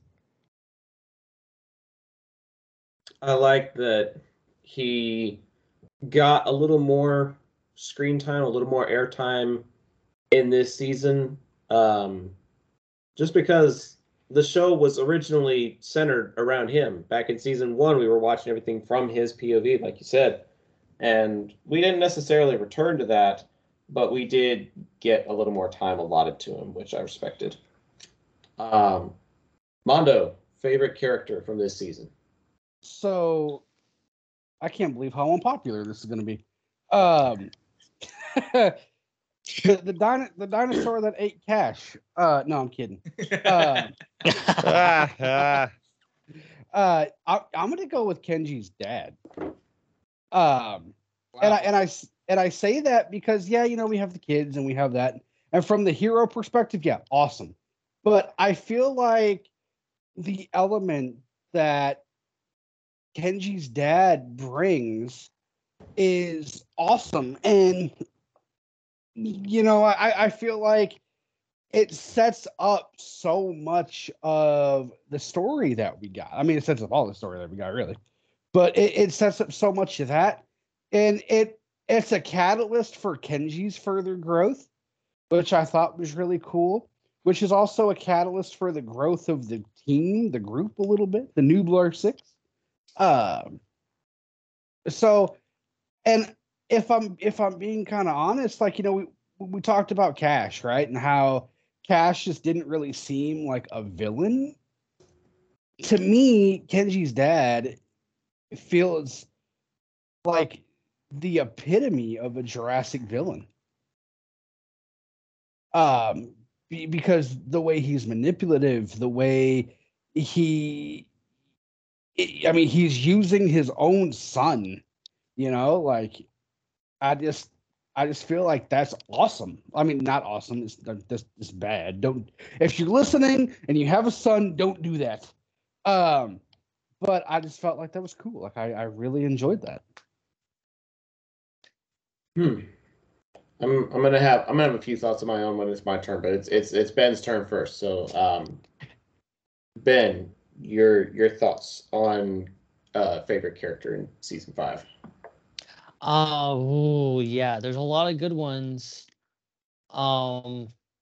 Tempted to say Cash just to piss everyone off. I think I'm gonna have to agree with. Actually, I'll sidestep this. I will say that yes, not Cash's dad. Kenji's dad was great. I will say Kenji himself, I think, was probably my favorite and the most interesting character of the whole season, just because of his character arc and the fact that I think, as much as there was a few moments there, I'm like, okay, Kenji, are you really doing this? There's a couple moments that felt out of character, but for the most part, I feel like it was very relatable. That yes, of course, family is your blind spot. Of course, he's going to side with his dad, despite everything that he knew better. He knew better, but he still believed so much in his dad that he did everything that he did. And it was pretty convenient and pretty quick that everyone kind of forgave him so quickly near the end. But I think it was still satisfying, and still it was a nice change of pace to separate him from the group, bring in his dad, make it all the more interesting for him as a character, because sometimes he hasn't had a whole lot to do in certain seasons, and continuing that into this and giving him a proper kind of send off in regards to it's hard. He went through a lot and matured a lot, I think, in this season. and owned up to what he did. So I think he was a vastly more entertaining and more interesting character this season. I think he's probably one of my favorite parts of it. Well, I guess I don't need a segment because you pretty much said everything I was going to say. Oh, God. No. Okay, I mean, look, after like 8 or 9 years of podcasting, I guess we really are on the same wavelength, aren't we? There are times that we really are, my friend. Kenji was my favorite character as well for pretty much all the reasons that you said, particularly about family being a blind spot. Like, there were so many times in this season that I would put myself in Kenji's shoes and I'd be thinking, what if my dad was asking me to do these things? What if my dad or a relative of mine was involved in some kind of, shady dealings goings on? Would I try to join them and maybe help try to pull them out? Would I get swept up in everything going on that I ended up joining them, even if it cost me my friendships and relationships? Like, it's very relatable. And for the first time in a while, Kenji is a relatable character. And it was interesting to see how he played off of his dad, and interesting to see how he learned from his mistakes and how long it took him to learn from his mistakes, and the repercussions of his friendships and people having trust issues with him and having to earn that trust back. There were a lot of things about Kenji's character that he needed for growth, and he definitely grew in this season. And then, Mondo, to your point, it really only happens because his dad is stretching him and pushing him to areas that can be uncomfortable, that can be weird, that can feel off. And you still have to decide, am I siding with family or am I not siding with family? That's basically what it came down to. And Kenji chose family almost until the very end, and then finally learned his lesson, like, almost too late, but not quite.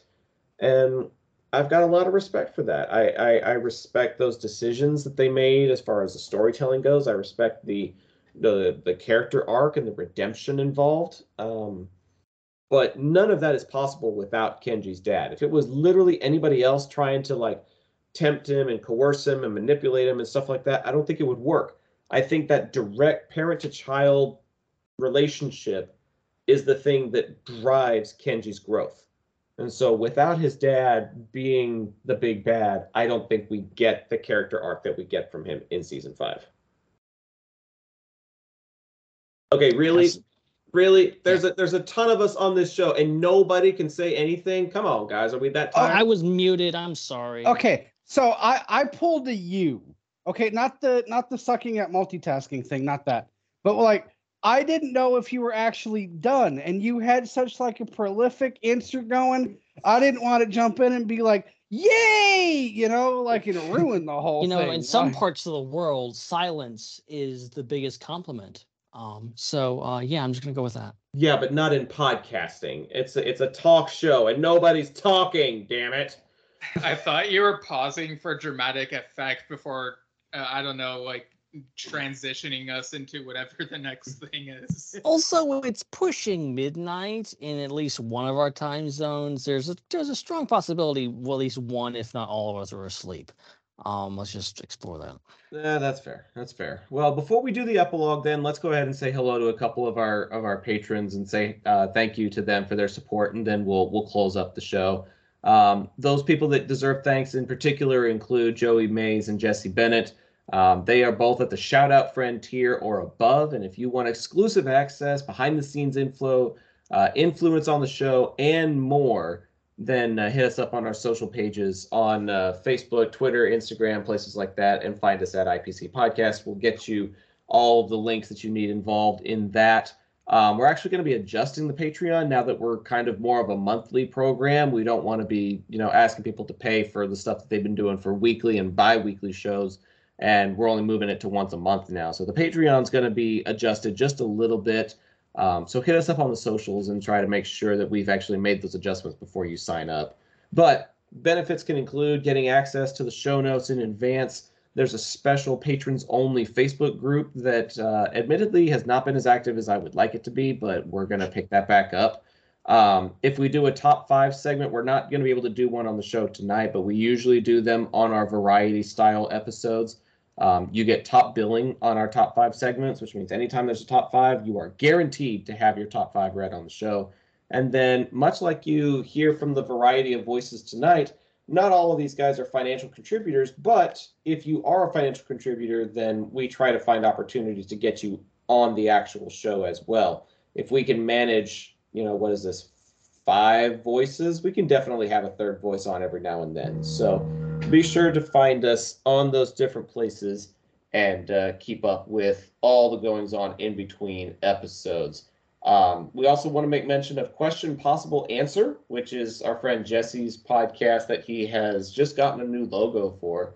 And he says, over at Question Possible Answer, we review movies while also trying to incorporate real-world physics into the movie to see how much the story would change. Sometimes it's as simple as, what if this person wasn't in the movie? And for information, you can check out the socials over on Facebook and Instagram by searching for Question Possible Answer.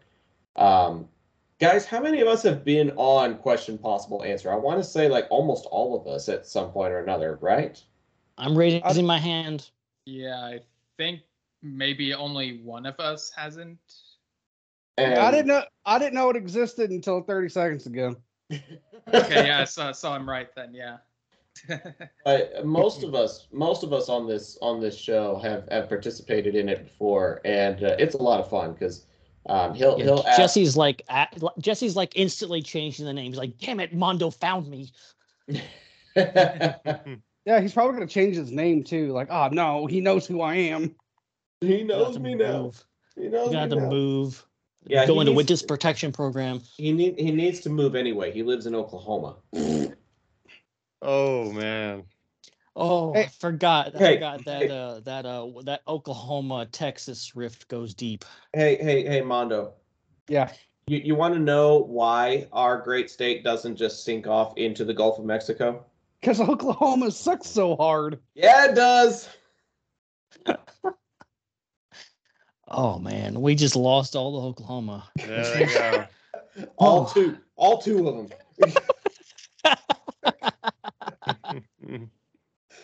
I'm just kidding. But thanks to Jesse and Joey for being a part of what we do here on the show. We could not do it without you guys.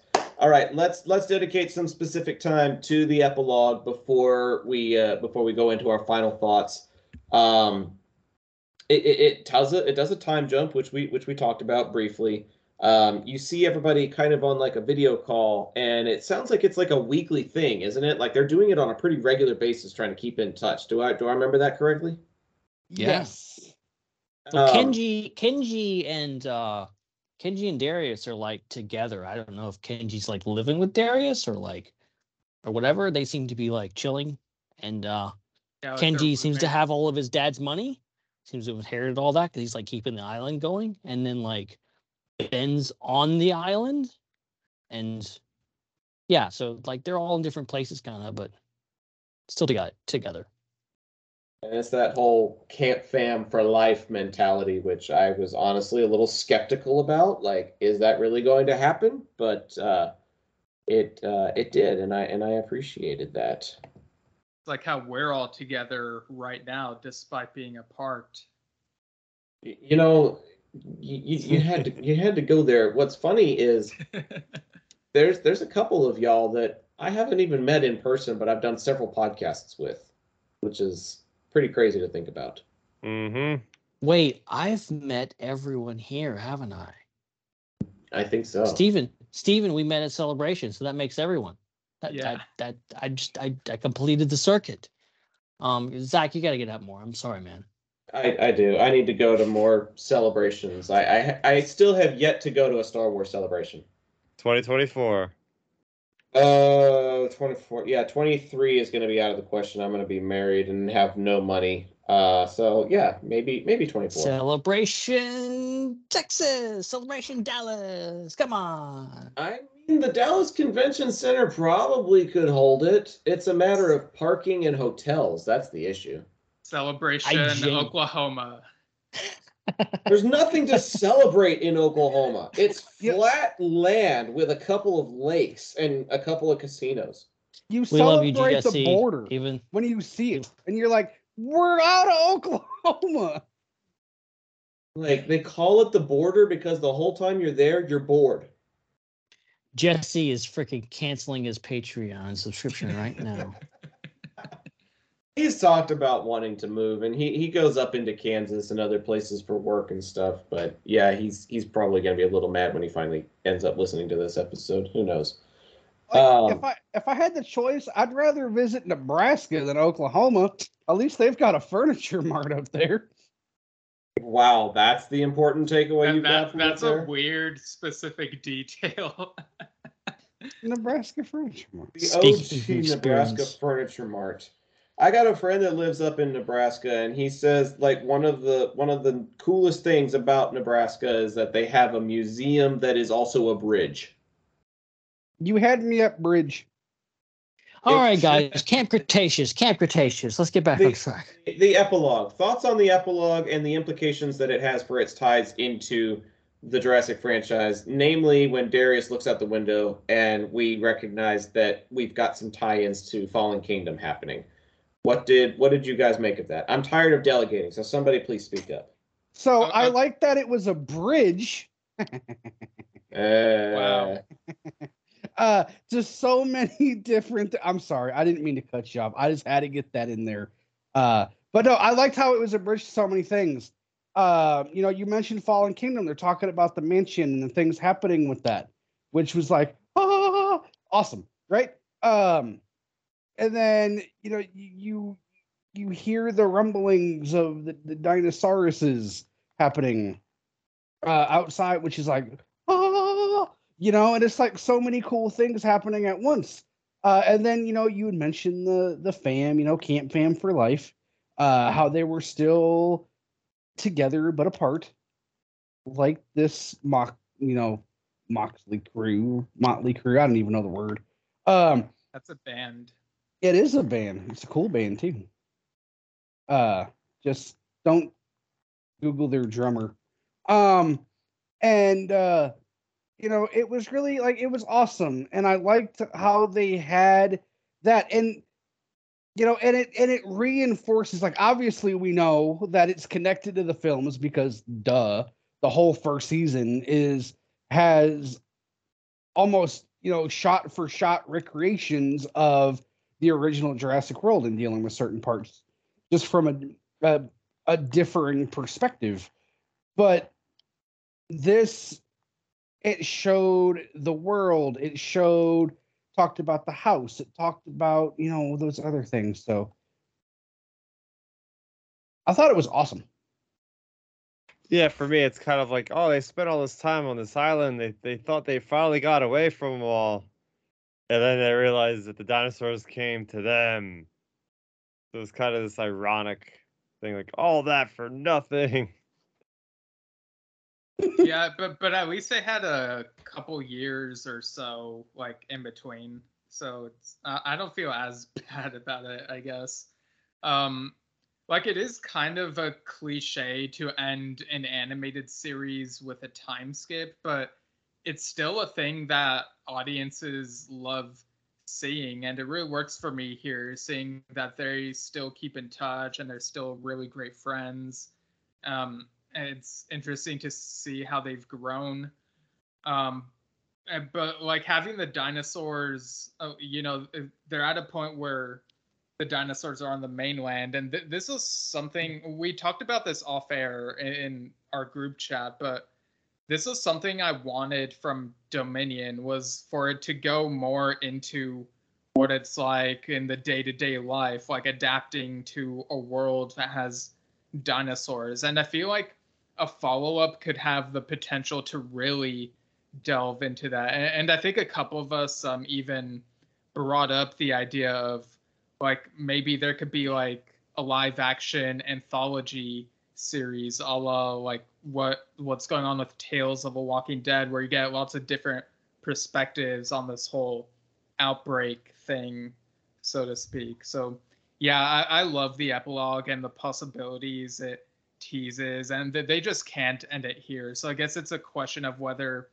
the next show would focus primarily on the Newborn Six, or whether we'd experience it through new characters' eyes, and then they sort of get cameo or mentor capacity type of thing, Yeah, I feel like I loved this ending. I thought it was a perfect ending for the entire show. I thought, again, happy ending. Everything works out and great, and the teasing of like, okay, the events of Fallen Kingdom are happening, and what we see in Dominion is what they're going to experience in the world. Like that's an interesting way to end it, and not in they didn't pick the scary option. It could have been, oh my God, it's a T-Rex out my side window. No, it's a Brontosaurus, and it's more the wondrous side of Jurassic. But I genuinely think this also could be teasing something in the future, teasing something. In fact, I swear, I can't for the life of me find the rumor or find any information on it, but I swear there was a report about another animated series in the works. Oh yeah, Dan Grievous sent us something. I think it's called Jurassic World Rule the Earth is the rumored title for it. Oh, okay. Maybe that's it. Maybe that's where I heard it from is Dan.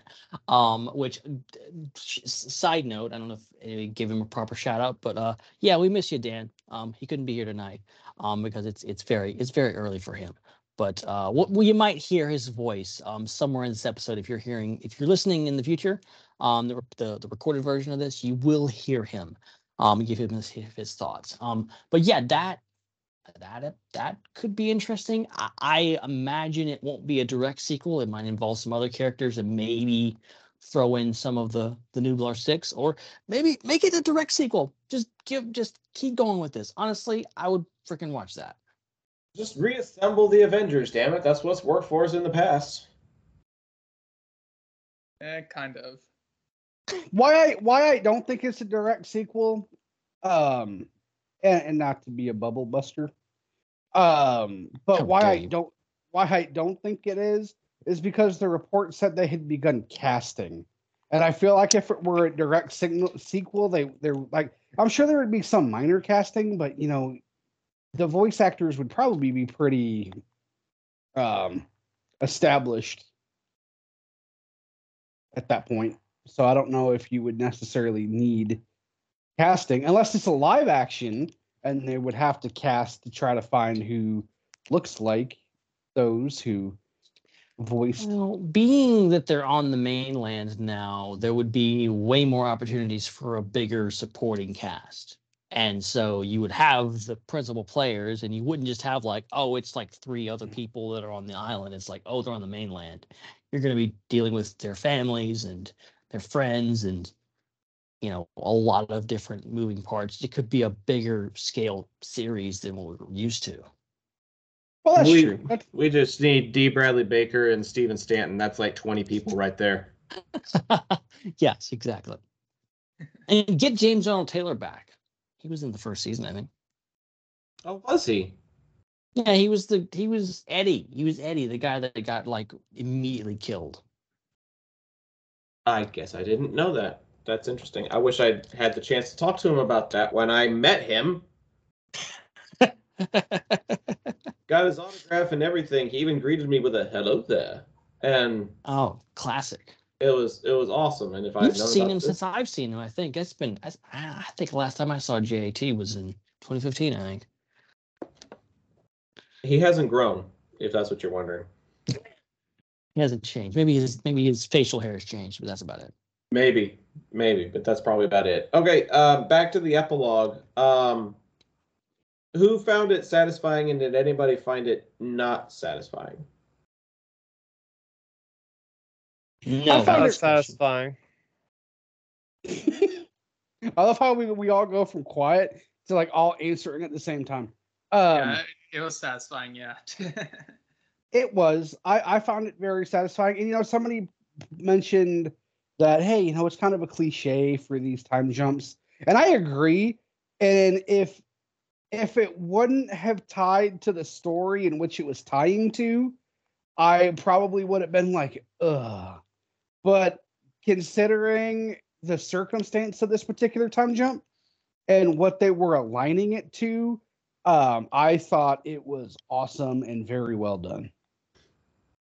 Well, what was interesting is, sorry, Chris, I'm very quickly. I liked how the show itself tied into the prologue on the island, and then also tied into the end of the movie in Fallen Kingdom. Like it's a it's a double connection all wrapped up into that one show. Yeah, I would have been a little bit disappointed if they didn't have the epilogue, because I was actually expecting more of like an entire episode to wrap up like basically all their journeys, where I think it was mainly like a 10-minute thing, like maybe 5 minutes with them like going to the mainland, and then another 5 minutes with the epilogue. So it is always satisfying to see an epilogue of that magnitude where you're getting to see where they ultimately end up. Rather than, okay, we just left the island. Okay, they're established where they are now, living their everyday lives. What is a glimpse of that look like, since we're so used to seeing them away from their home basically the whole time? It was worrying watching the episode and getting to kind of the last few minutes of them being on the island, of even before they had chased his father off the island. And I'm looking at like, there's 11 minutes left. They have a lot to do in 11 minutes. And they did. I mean, I felt like that last scene kind of really felt a lot longer than it was, weirdly. So it didn't feel rushed or anything like that. It felt like exactly what it needed to be, even though I would have very much taken a whole episode of that in a heartbeat, but I think it was enough. Yeah, when I think of epilogue, I guess in the context of a movie, that's about how long of an epilogue I would want it to be, like under 10 minutes. But in the context of a television show, I feel like they have the flexibility for the epilogues to be longer, and they didn't do that. So I guess to me, it felt like a little bit of a wasted opportunity. It's like, you're already in the studio, you're already working on stuff. Like, why would you half-ass it and only do 5 or 6 minutes when you could do another 10 or 15 of it and just put it into another episode? So I guess maybe I just didn't want the show to end, but I feel like I kind of wanted a little bit more from the epilogue and didn't get quite as much as I was hoping for. The stuff that we got was decent. It was good, and it gave us closure, but I guess maybe selfishly, I just wanted a little more than that. Also, side note, I'm sorry, I'm going to derail this show for like 5 seconds and say that my mind is just now blown the fact that I realized that Jenna Ortega plays Brooklyn, and she's also playing Wednesday Addams in the new show Wednesday. And that's like, oh wow, the amount of range that takes to play Brooklyn and Wednesday. Oh my God. gosh, that's crazy. Oh yeah, someone else mentioned that they realized where else they'd seen her apart from the Wednesday trailer. I'm trying to remember what it was. It was the Scream franchise, I think. Oh yeah, and Scream. Really? Yeah, Scream 5. Yeah. She's one of the supporting characters in the Scream franchise, I believe. Yeah. Everybody gives attention to Courtney Cox. Nobody gives attention to Jenna Ortega. But yeah, she's working her way through the ranks. If she's in that franchise, and now she's got a titular role, and she's got voice acting experience, she's making her way up in the ranks of Hollywood, which is cool. Good for her.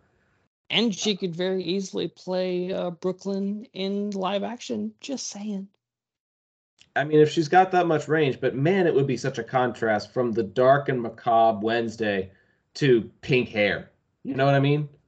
Like that's such. There's such actually there's a video. It's like a behind the scenes video, and she has like a pink wig on. You're like, okay, I can see it. I can see it.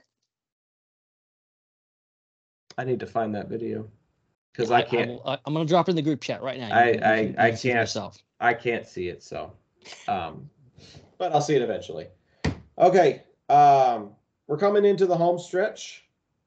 Final thoughts on the season and final thoughts overall. We're going to do like not just our season rating, but we're going to do our show rating to close out the night as well. Steven, I remembered at the top of the show you had mentioned that season 5 got a 8.0 from you. Yeah. What would you give Camp Cretaceous overall as a series? Yeah, so I tried thinking back to what I gave the other seasons and the average, but I think I bump it slightly above what the average total would be, having experienced the whole thing. And just to put it into perspective, I actually rewatched the first 3 Jurassic Park movies yesterday, and some people may remember that for years I was saying, "Oh, Jurassic Park is just okay." Like, I watched the first movie.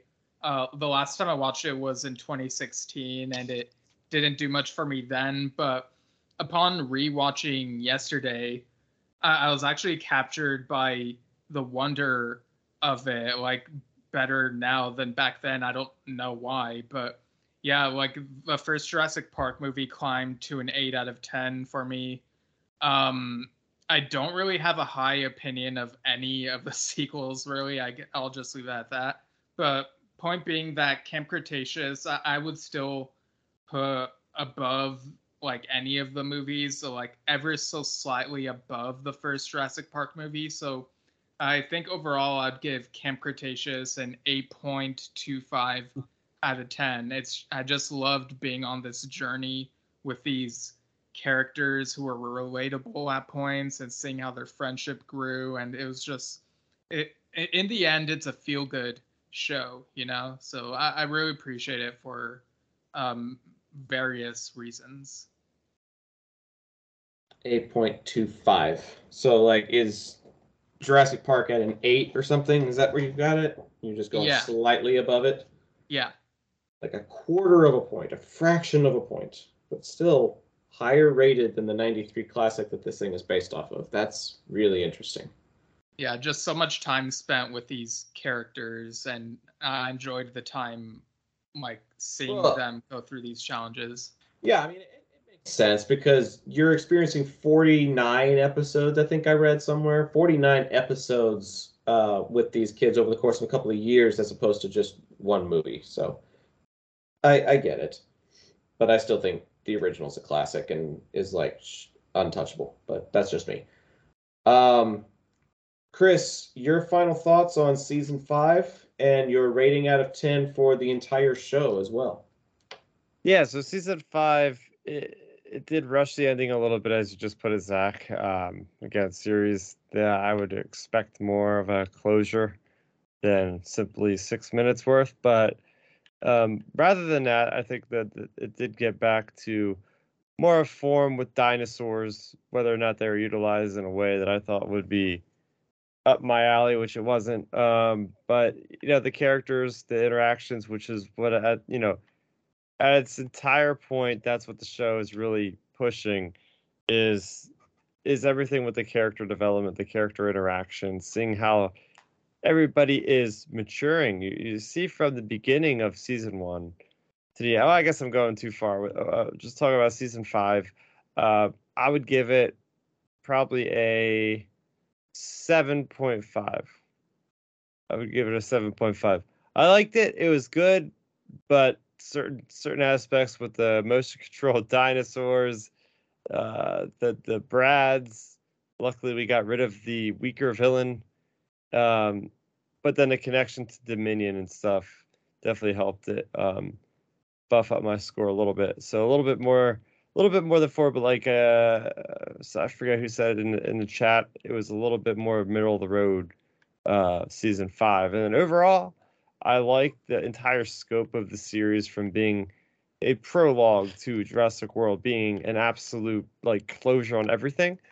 As far as getting to Fallen Kingdom and really seeing the characters start somewhere and get a lot of development, because these are kids we're dealing with. Mm-hmm. And they're not just dealing with the everyday factors of life growing up as young teens. Now they're dealing with survival. And just the animation itself was incredible. You could see, as you guys mentioned, how over time they would actually improve. The water effects looks incredible. Seeing just the camera angles, them getting inventive. I don't know the technical terms for a lot of these things, but I can explain. Like, just the depth of field, I think, was really groundbreaking for animation. The hair looked incredible. That's some of the best hair. I play a lot of video games, and they still can't get hair right, but I feel like this show actually got the strands of hair looking pretty good on these characters. I got to give them that. And Yeah, so overall animation, the way it looked, environments were great. I would give the show overall an 8 out of 10. 8 out of 10 out of overall from the Star Raptor. Alrighty, Mondo, you are up. Are you still with us? Yeah, I'm here. I've been really intrigued about what everybody's response is, and I say that because I feel like to a point we all enjoyed certain aspects. We all took different things away from it, but I feel like we all share a lot of the same sentiments about it. This show touched on many, many things, and I'll start with my season 5 end, and I feel like the final season did a really good job of expanding on some of those, expanding on the relationship that the Nublar Six had created through Peril. And the cool thing about it is, and it's a little cliche, but they're a group of people that never would have hung out outside of that. They all live different lives, different styles, different things, and through this life altering sort of experience, it brought them together. And that was even something that I think had been brought up in one of the episodes, and one of the struggles emotionally that they were having was, if we weren't here together doing this, would we still be friends? Like, and so I would give season 5 an 8. I think season 5 had a lot of great moments, had a lot of great things. It did have a couple of things that you were like, what in tarnation? But again, demographic, and you have to sometimes remember and ground yourself that this wasn't written for me. This wasn't made for me. I just happened to enjoy it. What does that say about me? But the things that this show did so awesomely was it was talked about with mental health, and in season 4, it talked about the struggles that they were having, about the nightmares and the recollections of the events that they had and living with those and carrying those. That's pretty deep stuff for a show to touch on, especially a show geared toward children. And I think that was a really cool that they brought that up and that they had those moments. And I think that the time that we got to spend with these 6 characters was awesome. We may not have always agreed with the way that the story flowed or the story went or some of the individual story elements, but I think we all enjoyed our time with these 6 characters. And I think that was really well done, and it was really well written. In all of our talking, I mentioned that there were certain aspects some of us liked and some of us didn't, but we all kind of shared kind of a thing. And I don't necessarily think, maybe aside from Zach, you had mentioned you didn't think that Brooklyn and Kenji should have wound up together, that it should have been her and Darius. But I think aside from that little aspect, I don't think we ever really had much beef or much complaint about the way that the characters were written. True. Most of our complaints were about the story elements. So I think that says a lot about this particular show and this particular adventure that we have spent the last 2 years on together. And with that being said, I loved the way that it kind of was woven into the stories and the events of the Jurassic World franchise, and how it was an adaptation of that, and how it was an extension of that, I guess would be a better term. And I love how it potentially brought a younger audience into to the Jurassic World fan base, and it was kind of an olive branch to them. Not to say that they wouldn't love it. I'll tell you, my niece, I think she wore out 2 different copies of the Jurassic World Blu-ray when it first came out. She could not get enough of that movie, and it was the wonder, and it was the oh my gosh, So I feel like to kind of bridge that gap further, it was awesome to help solidify the younger generation of the franchise, which is going to make it healthier. So I would say overall, though, I would give the series an 8.5. I think that, like I said, there are some story elements, some plot elements that were a little questionable. Again, you have to remember it wasn't written for me, but at the end of the day, I was very satisfied. I'm very sad that it's over and that it has ended. But I'm glad to say that I was a part of it. You were a part of it. You make it sound like you were on the show. Well, yeah, I mean, like a part of the adventure and the ride, and watching them as they came out, and and I think part of it is I don't think it gets talked about enough the way you consume your media. I remember when when I remember season 1, you had watched it before me. And you were like, dude, watch this. I've only watched the first couple episodes, but it ties in directly to that. And I think I watched the first episode with you at your place one night. I have. And I think we only watched like the first episode or two, because it was pushing like 11:45 or 12:15 in the morning, and I had to drive all the way back to BFL. Bum Louisville. And I remember I got home and I couldn't stop watching it. Like I was like, oh my God, this is awesome.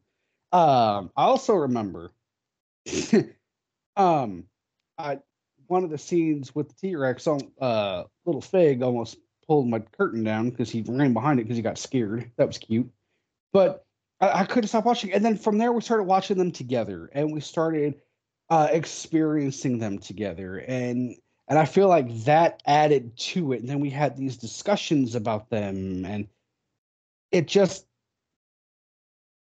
I feel like that adds to the overall experience of the journey. Experiencing it with you guys. Oh, there's a cat right there. Hi, cat. I just smacked her in the face because I'm waving my hands around like you can see what I'm doing. But yeah, I hope that I know that was a long kind of thing, but I felt like it needed to be said, that experiencing this with the likes of you guys, I feel enhanced it a lot. Even though we always didn't see eye to eye with the story plots and the elements and the way that the story was being told,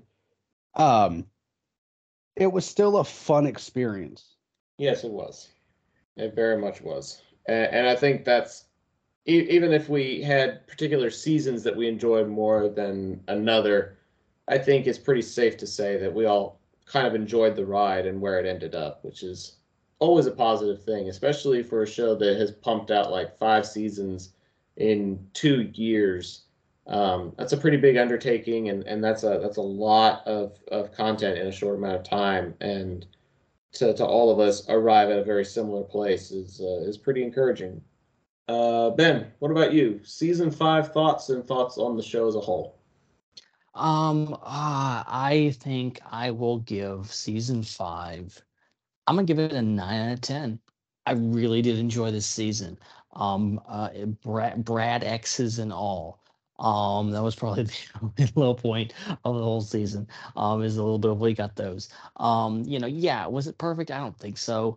But I think overall, I really did. I liked where it ended. Obviously, I think that's a huge, 2 thumbs up for me. Is it ended well and it gave me what I wanted, but also the ride of it and the ups and downs of the team getting split up and Kenji's drama and the romances that flourish there, and the team ups there, and and going back to what Mondo said about like them all ending up together. That's what starts the fourth season, is them going, oh, we're never going to see each other again, and then the ending is the exact opposite of that. I like that a lot.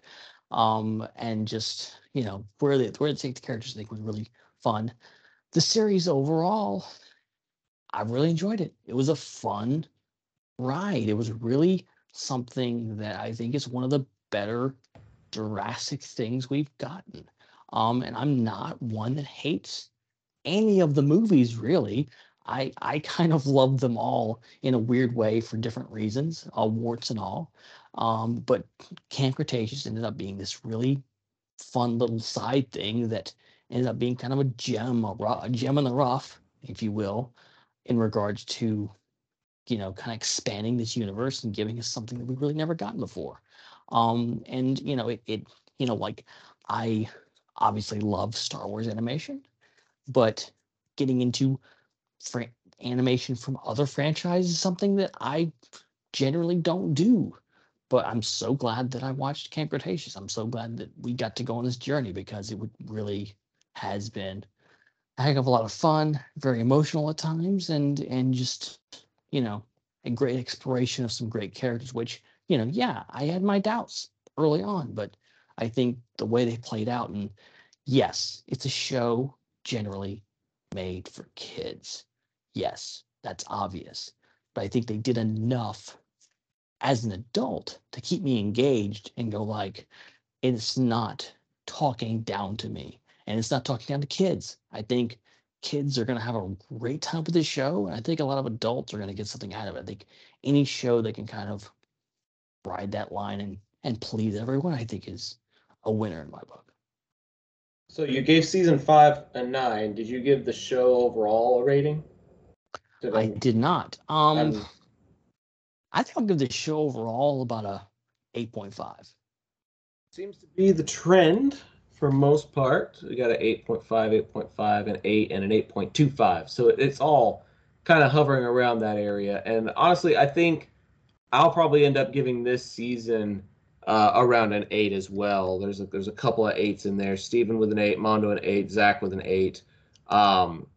I liked this season. There were some things that I wish they had done differently or done better, but I really liked the dynamic between Kenji and his dad. I really liked the team members having trust issues.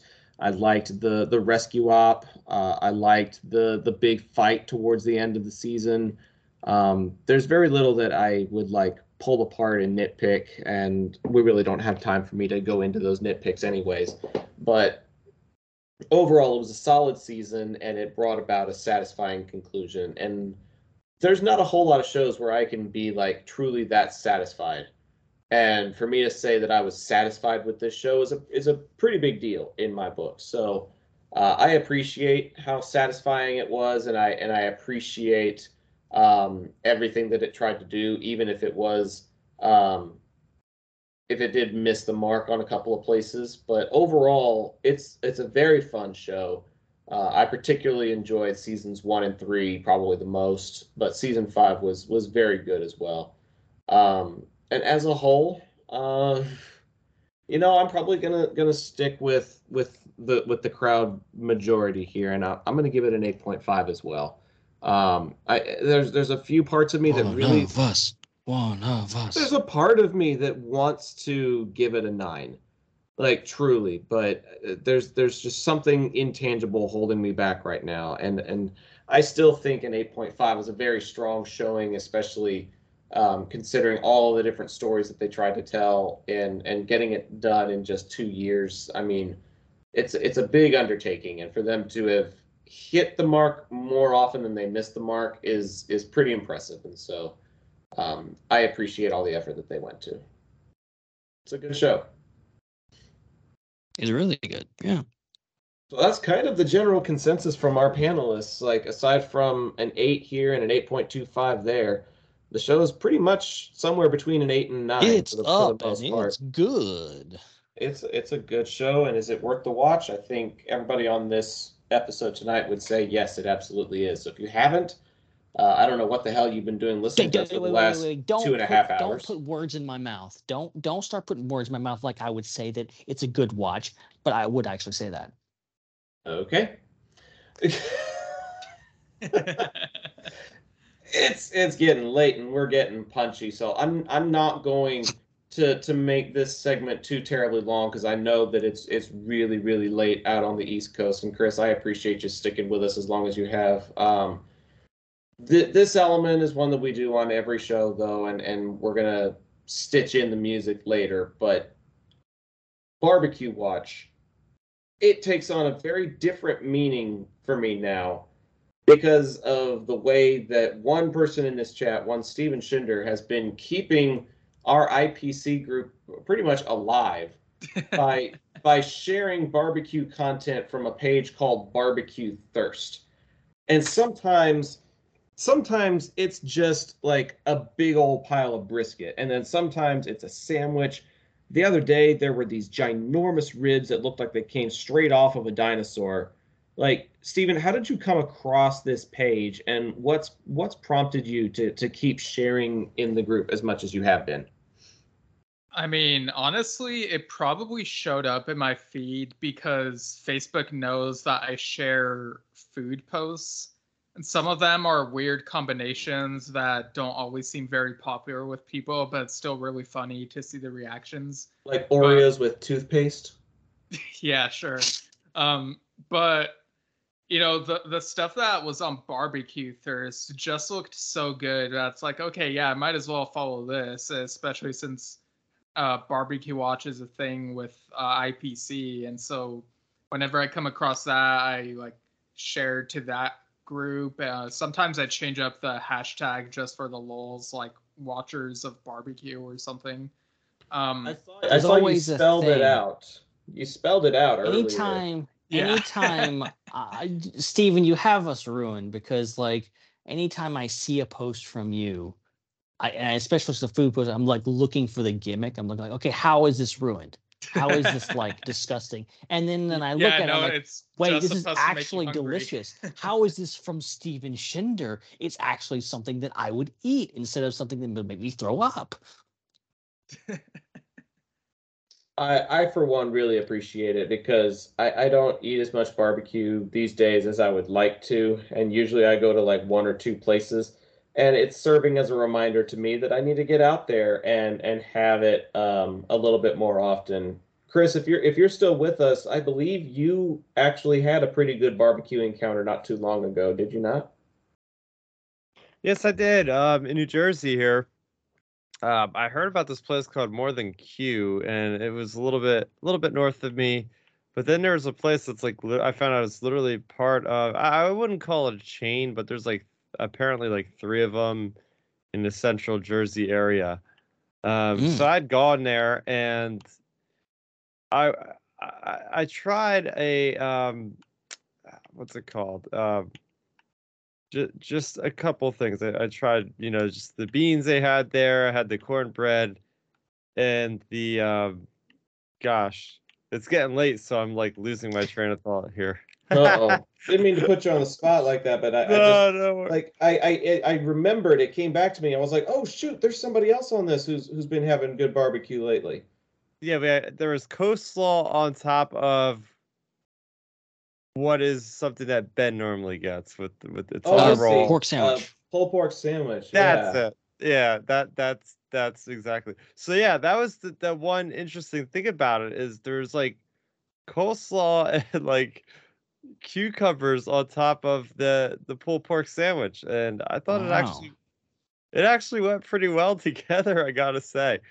But I will say that barbecue is getting more and more expensive, at least in my neck of the woods, because I will say it was $27 for beans, cornbread, and pulled pork. Granted, I saved the beans for the next day, at least half of the container. But yeah, I was like, oh wow, this is not something I'm going to be having often. Yeah, that's a bit steep because usually the pulled pork sandwiches around my neck of the woods probably go for about what, Ben, 10, 11 bucks maybe? Yeah, somewhere around there. It depends Yeah. on the place and how much the portions are and things like that. But to have that as your subtotal, that is a little steep. Yeah, that was 14 for the sandwich. I think 7 for the beans and another couple dollars for the cornbread, which I found interesting because when I went to Mission Barbecue, they include like the cornbread and you can get two different kind of meats for like still under $5 of what I paid. It's like way more food from what I paid. I was like, okay, I don't know if it's because maybe Mission Barbecue has a better supply chain since they're more, nationwide versus like a right. 2, 3, dad and pop or mom and pop kind of store Right. nearby. But I mean, I wasn't blown away by the pork. I feel like the flavor wasn't that great. But then it could have also been masked by all the other stuff that was piled on top of it. You know what I mean? So I couldn't have Yeah, gotten like that's a true. completely accurate like taste test of it all. But yeah, no, I would try maybe a different thing on the menu next time. But at least I wanted to try because I did hear that people put coleslaw on top of pulled pork sandwiches. So Yeah, that's a pretty common thing, at least in like the South or especially like the Carolinas. Yeah, I've heard that the Carolinas do it a lot. The first place I ever experienced it, believe it or not, was when I was on vacation in San Diego. I got a pulled pork sandwich from a barbecue pop-up place at a San Diego Padres baseball game. But I love fusing different food combos like that. Like I had like a sampler platter at the restaurant I went to today because I like having that variety, getting a little bit of everything in there. And so to incorporate all of that into one plate, that sounds awesome. And now here it is super late at night, and you guys are making me hungry. Thanks again. You know what I like to put coleslaw on top of? Tell me. My trash can. Oh boy. oh man. And with that, it's time to say our good nights, folks. The raccoons in Mondo's neighborhood are eating good. No, they're not. That's why it's in there.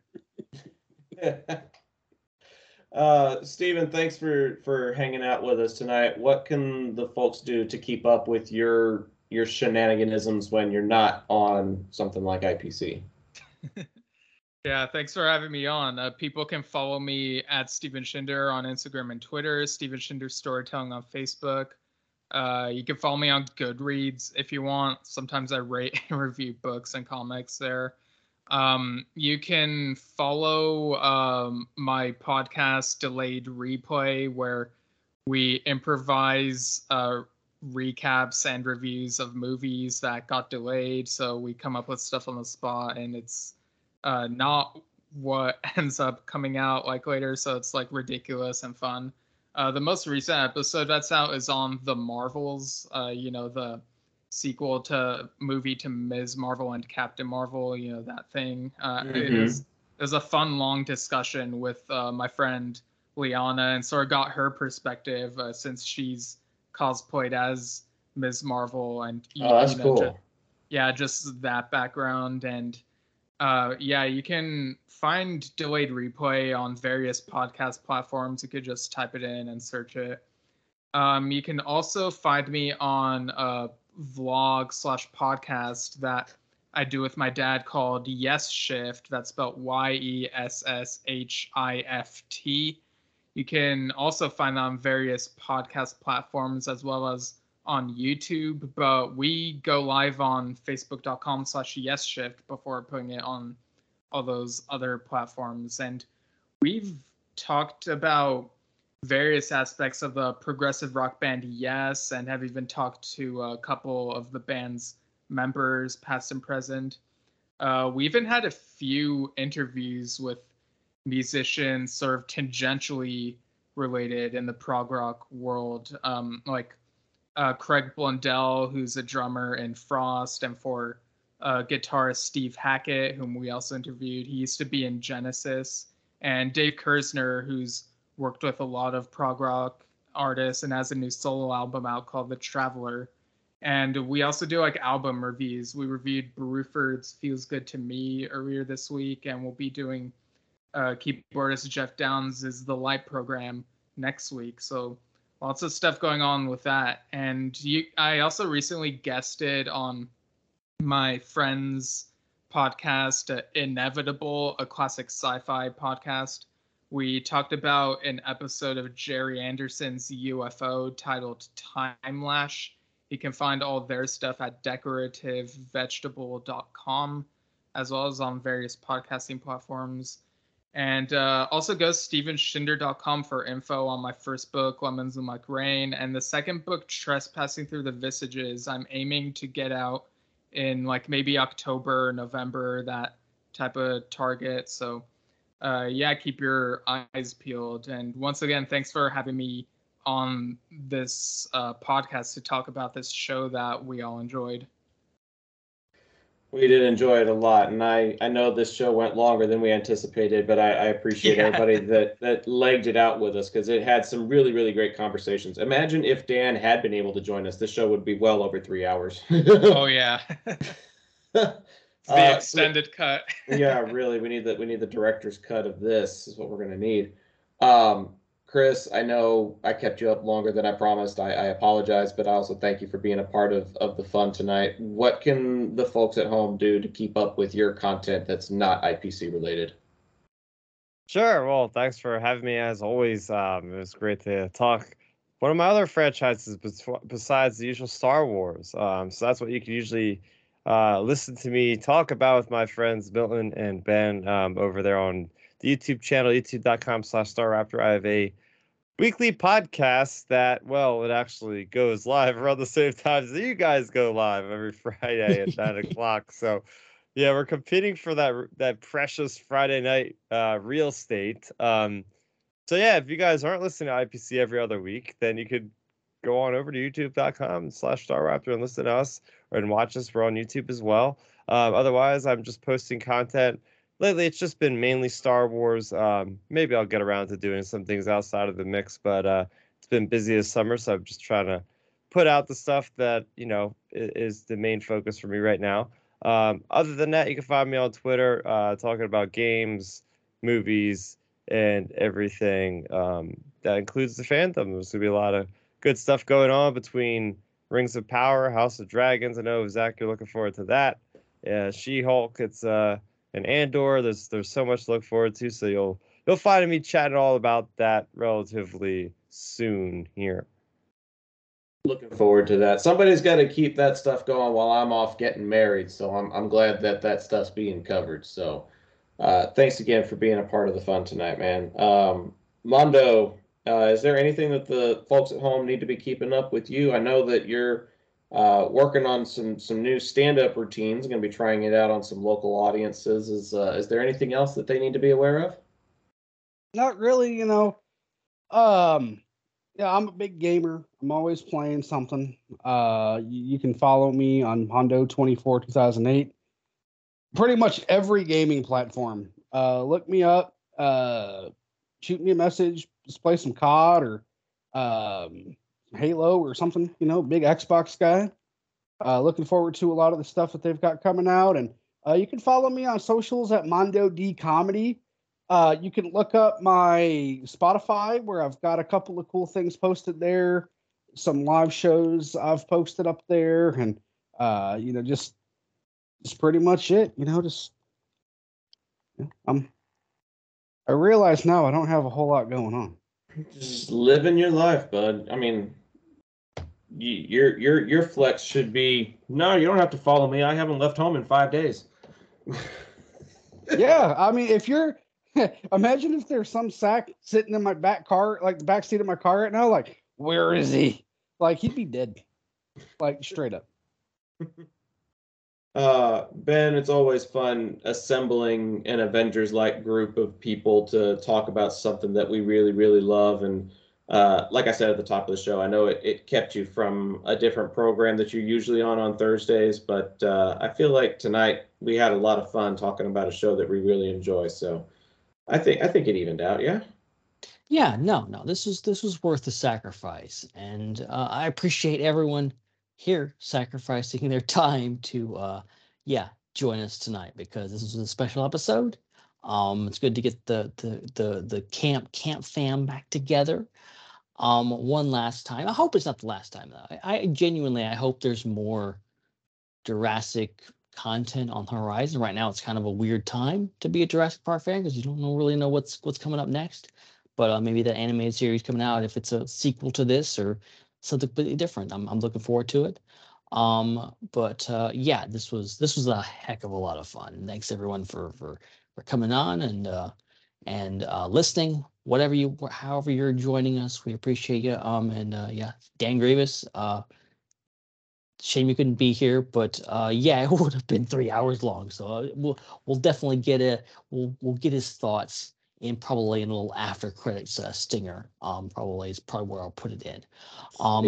But as you mentioned, yeah, the Star Wars Underworld has a network now. It's a thing. It's official. And it's one of the reasons why I was so comfortable with leaving them because we got some more hands on deck. So I felt it was in capable hands without me. So yeah, to go check out over there. They revealed another members of the network tonight. I'm not going to tell you who it is. You're going to have to go watch the episode and find out. But yeah, that was a lot of fun. And yeah, so yeah, follow me at Ben Hart with no E, at the SW, at Culture Slate, at all those things. I'm going to bed now. I'm right behind you, buddy. Go find us on our socials at IPC Podcast, Facebook, Twitter, and Instagram, and find our link tree. That gives you all the other links to everything else from our Patreon to our TeePublic swag, to our iTunes, to our Google, to our Castbox, to our individual link trees. Like there's a link tree that leads to Ben's link tree, and then there's a link tree that leads to my link tree. So we're just kind of all over the place, but go find Linktree IPC podcast, and you'll be able to find all the hyperlinks that take you to all the other stuff that we've got. But there's definitely a lot of stuff on the horizon. We're just going to be timing it a little bit differently, so we appreciate everyone's patience as you wait for these new episodes to roll out. As we mentioned, busy schedules, football season, getting married, the new network, Culture Slate. There's a lot of stuff going on. But we're going to try to make as much time for these things as humanly possible. I'm also helping out my friend Sean over at Phantom Empire. I'm still a part of that network a little bit too. We're doing a Game of Thrones related podcast talking about the new show House of the Dragon. So if you want to hear episodic reviews of the new HBO spinoff series, go follow Phantom Empire and look for a podcast called House of the Empire. We'll be doing like episode by episode recaps as soon as episodes release, usually within the first 24 hours or so we can get that content pumped out there. But yeah, I'm doing that. And then I'm going to be at Zach the Voice, mixler.com/Zach the Voice, which is where you were tuning in live tonight. And then facebook.com/Zach the Voice. Those will be the places I'll be broadcasting football games from starting next week. First week of football season starts next week for me, so that'll be fun. And this also was a really fun episode, coming up on 3 hours in length, and just a really fun night. Steven, Chris, and Mondo, thanks for hopping on.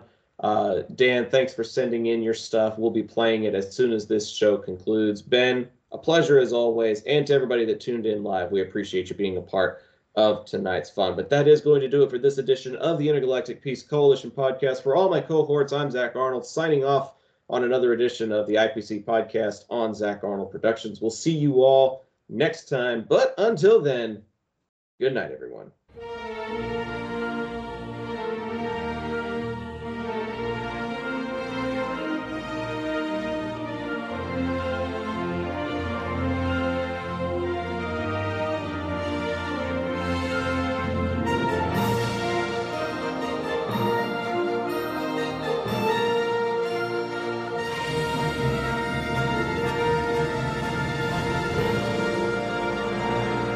Hello there, IPC. This is Dan Grievous, and unfortunately I cannot join you tonight to discuss Jurassic World Camp Cretaceous Season 5, but I leave you this message with a few thoughts of mine regarding the series. Now, Season 4 was nice. I really, really enjoyed what they did with the Spinosaurus, and just including one of my favorite dinosaurs elevated the season overall. It was so intense. Everything with that Spino was incredible. Unfortunately, that season went a little overboard with the robots. I'm so glad season 5 toned down the robots, and they even had that scene with the ominous music with the mind-controlled dinos walking over the turned off robots. That was nice. It was like, thank you for your patience. Now let's get back to the scheduled meeting with dinosaurs. No more robots. Favorite moment has to be Dodson finding the Bulbasaur can. I always appreciate a nice little connection to the first Jurassic Park, and especially connecting it back to Dennis Nedry, the person who caused the whole mess in the first place. Favorite new character has to be Mr. Khan. Kenji's dad turned out to be worse than I thought, and I'm so disappointed that he did not get eaten. I really wanted him to get eaten by something nasty. Favorite new dino has to be the Nothosaurus. It offered a nice new challenge for our heroes, both in the water and on land. I did enjoy the ending. I think it was absolutely perfect. It was very satisfying, very heartwarming, a little, and it left enough open doors for the Nublar 6 to return in some way in the future. Overall thoughts on Jurassic World Camp Cretaceous? I think it's one of the best things to happen to this franchise. Camp Cretaceous is basically Jurassic World's very own The Clone Wars. It connects so many things together, it fills in the gaps, it makes us appreciate what has come before. I'm so happy this series exists. And I cannot wait to see Camp Cretaceous elements in future Jurassic stories. So, thank you very much for listening, and have a good one. Dan Grievous, signing out.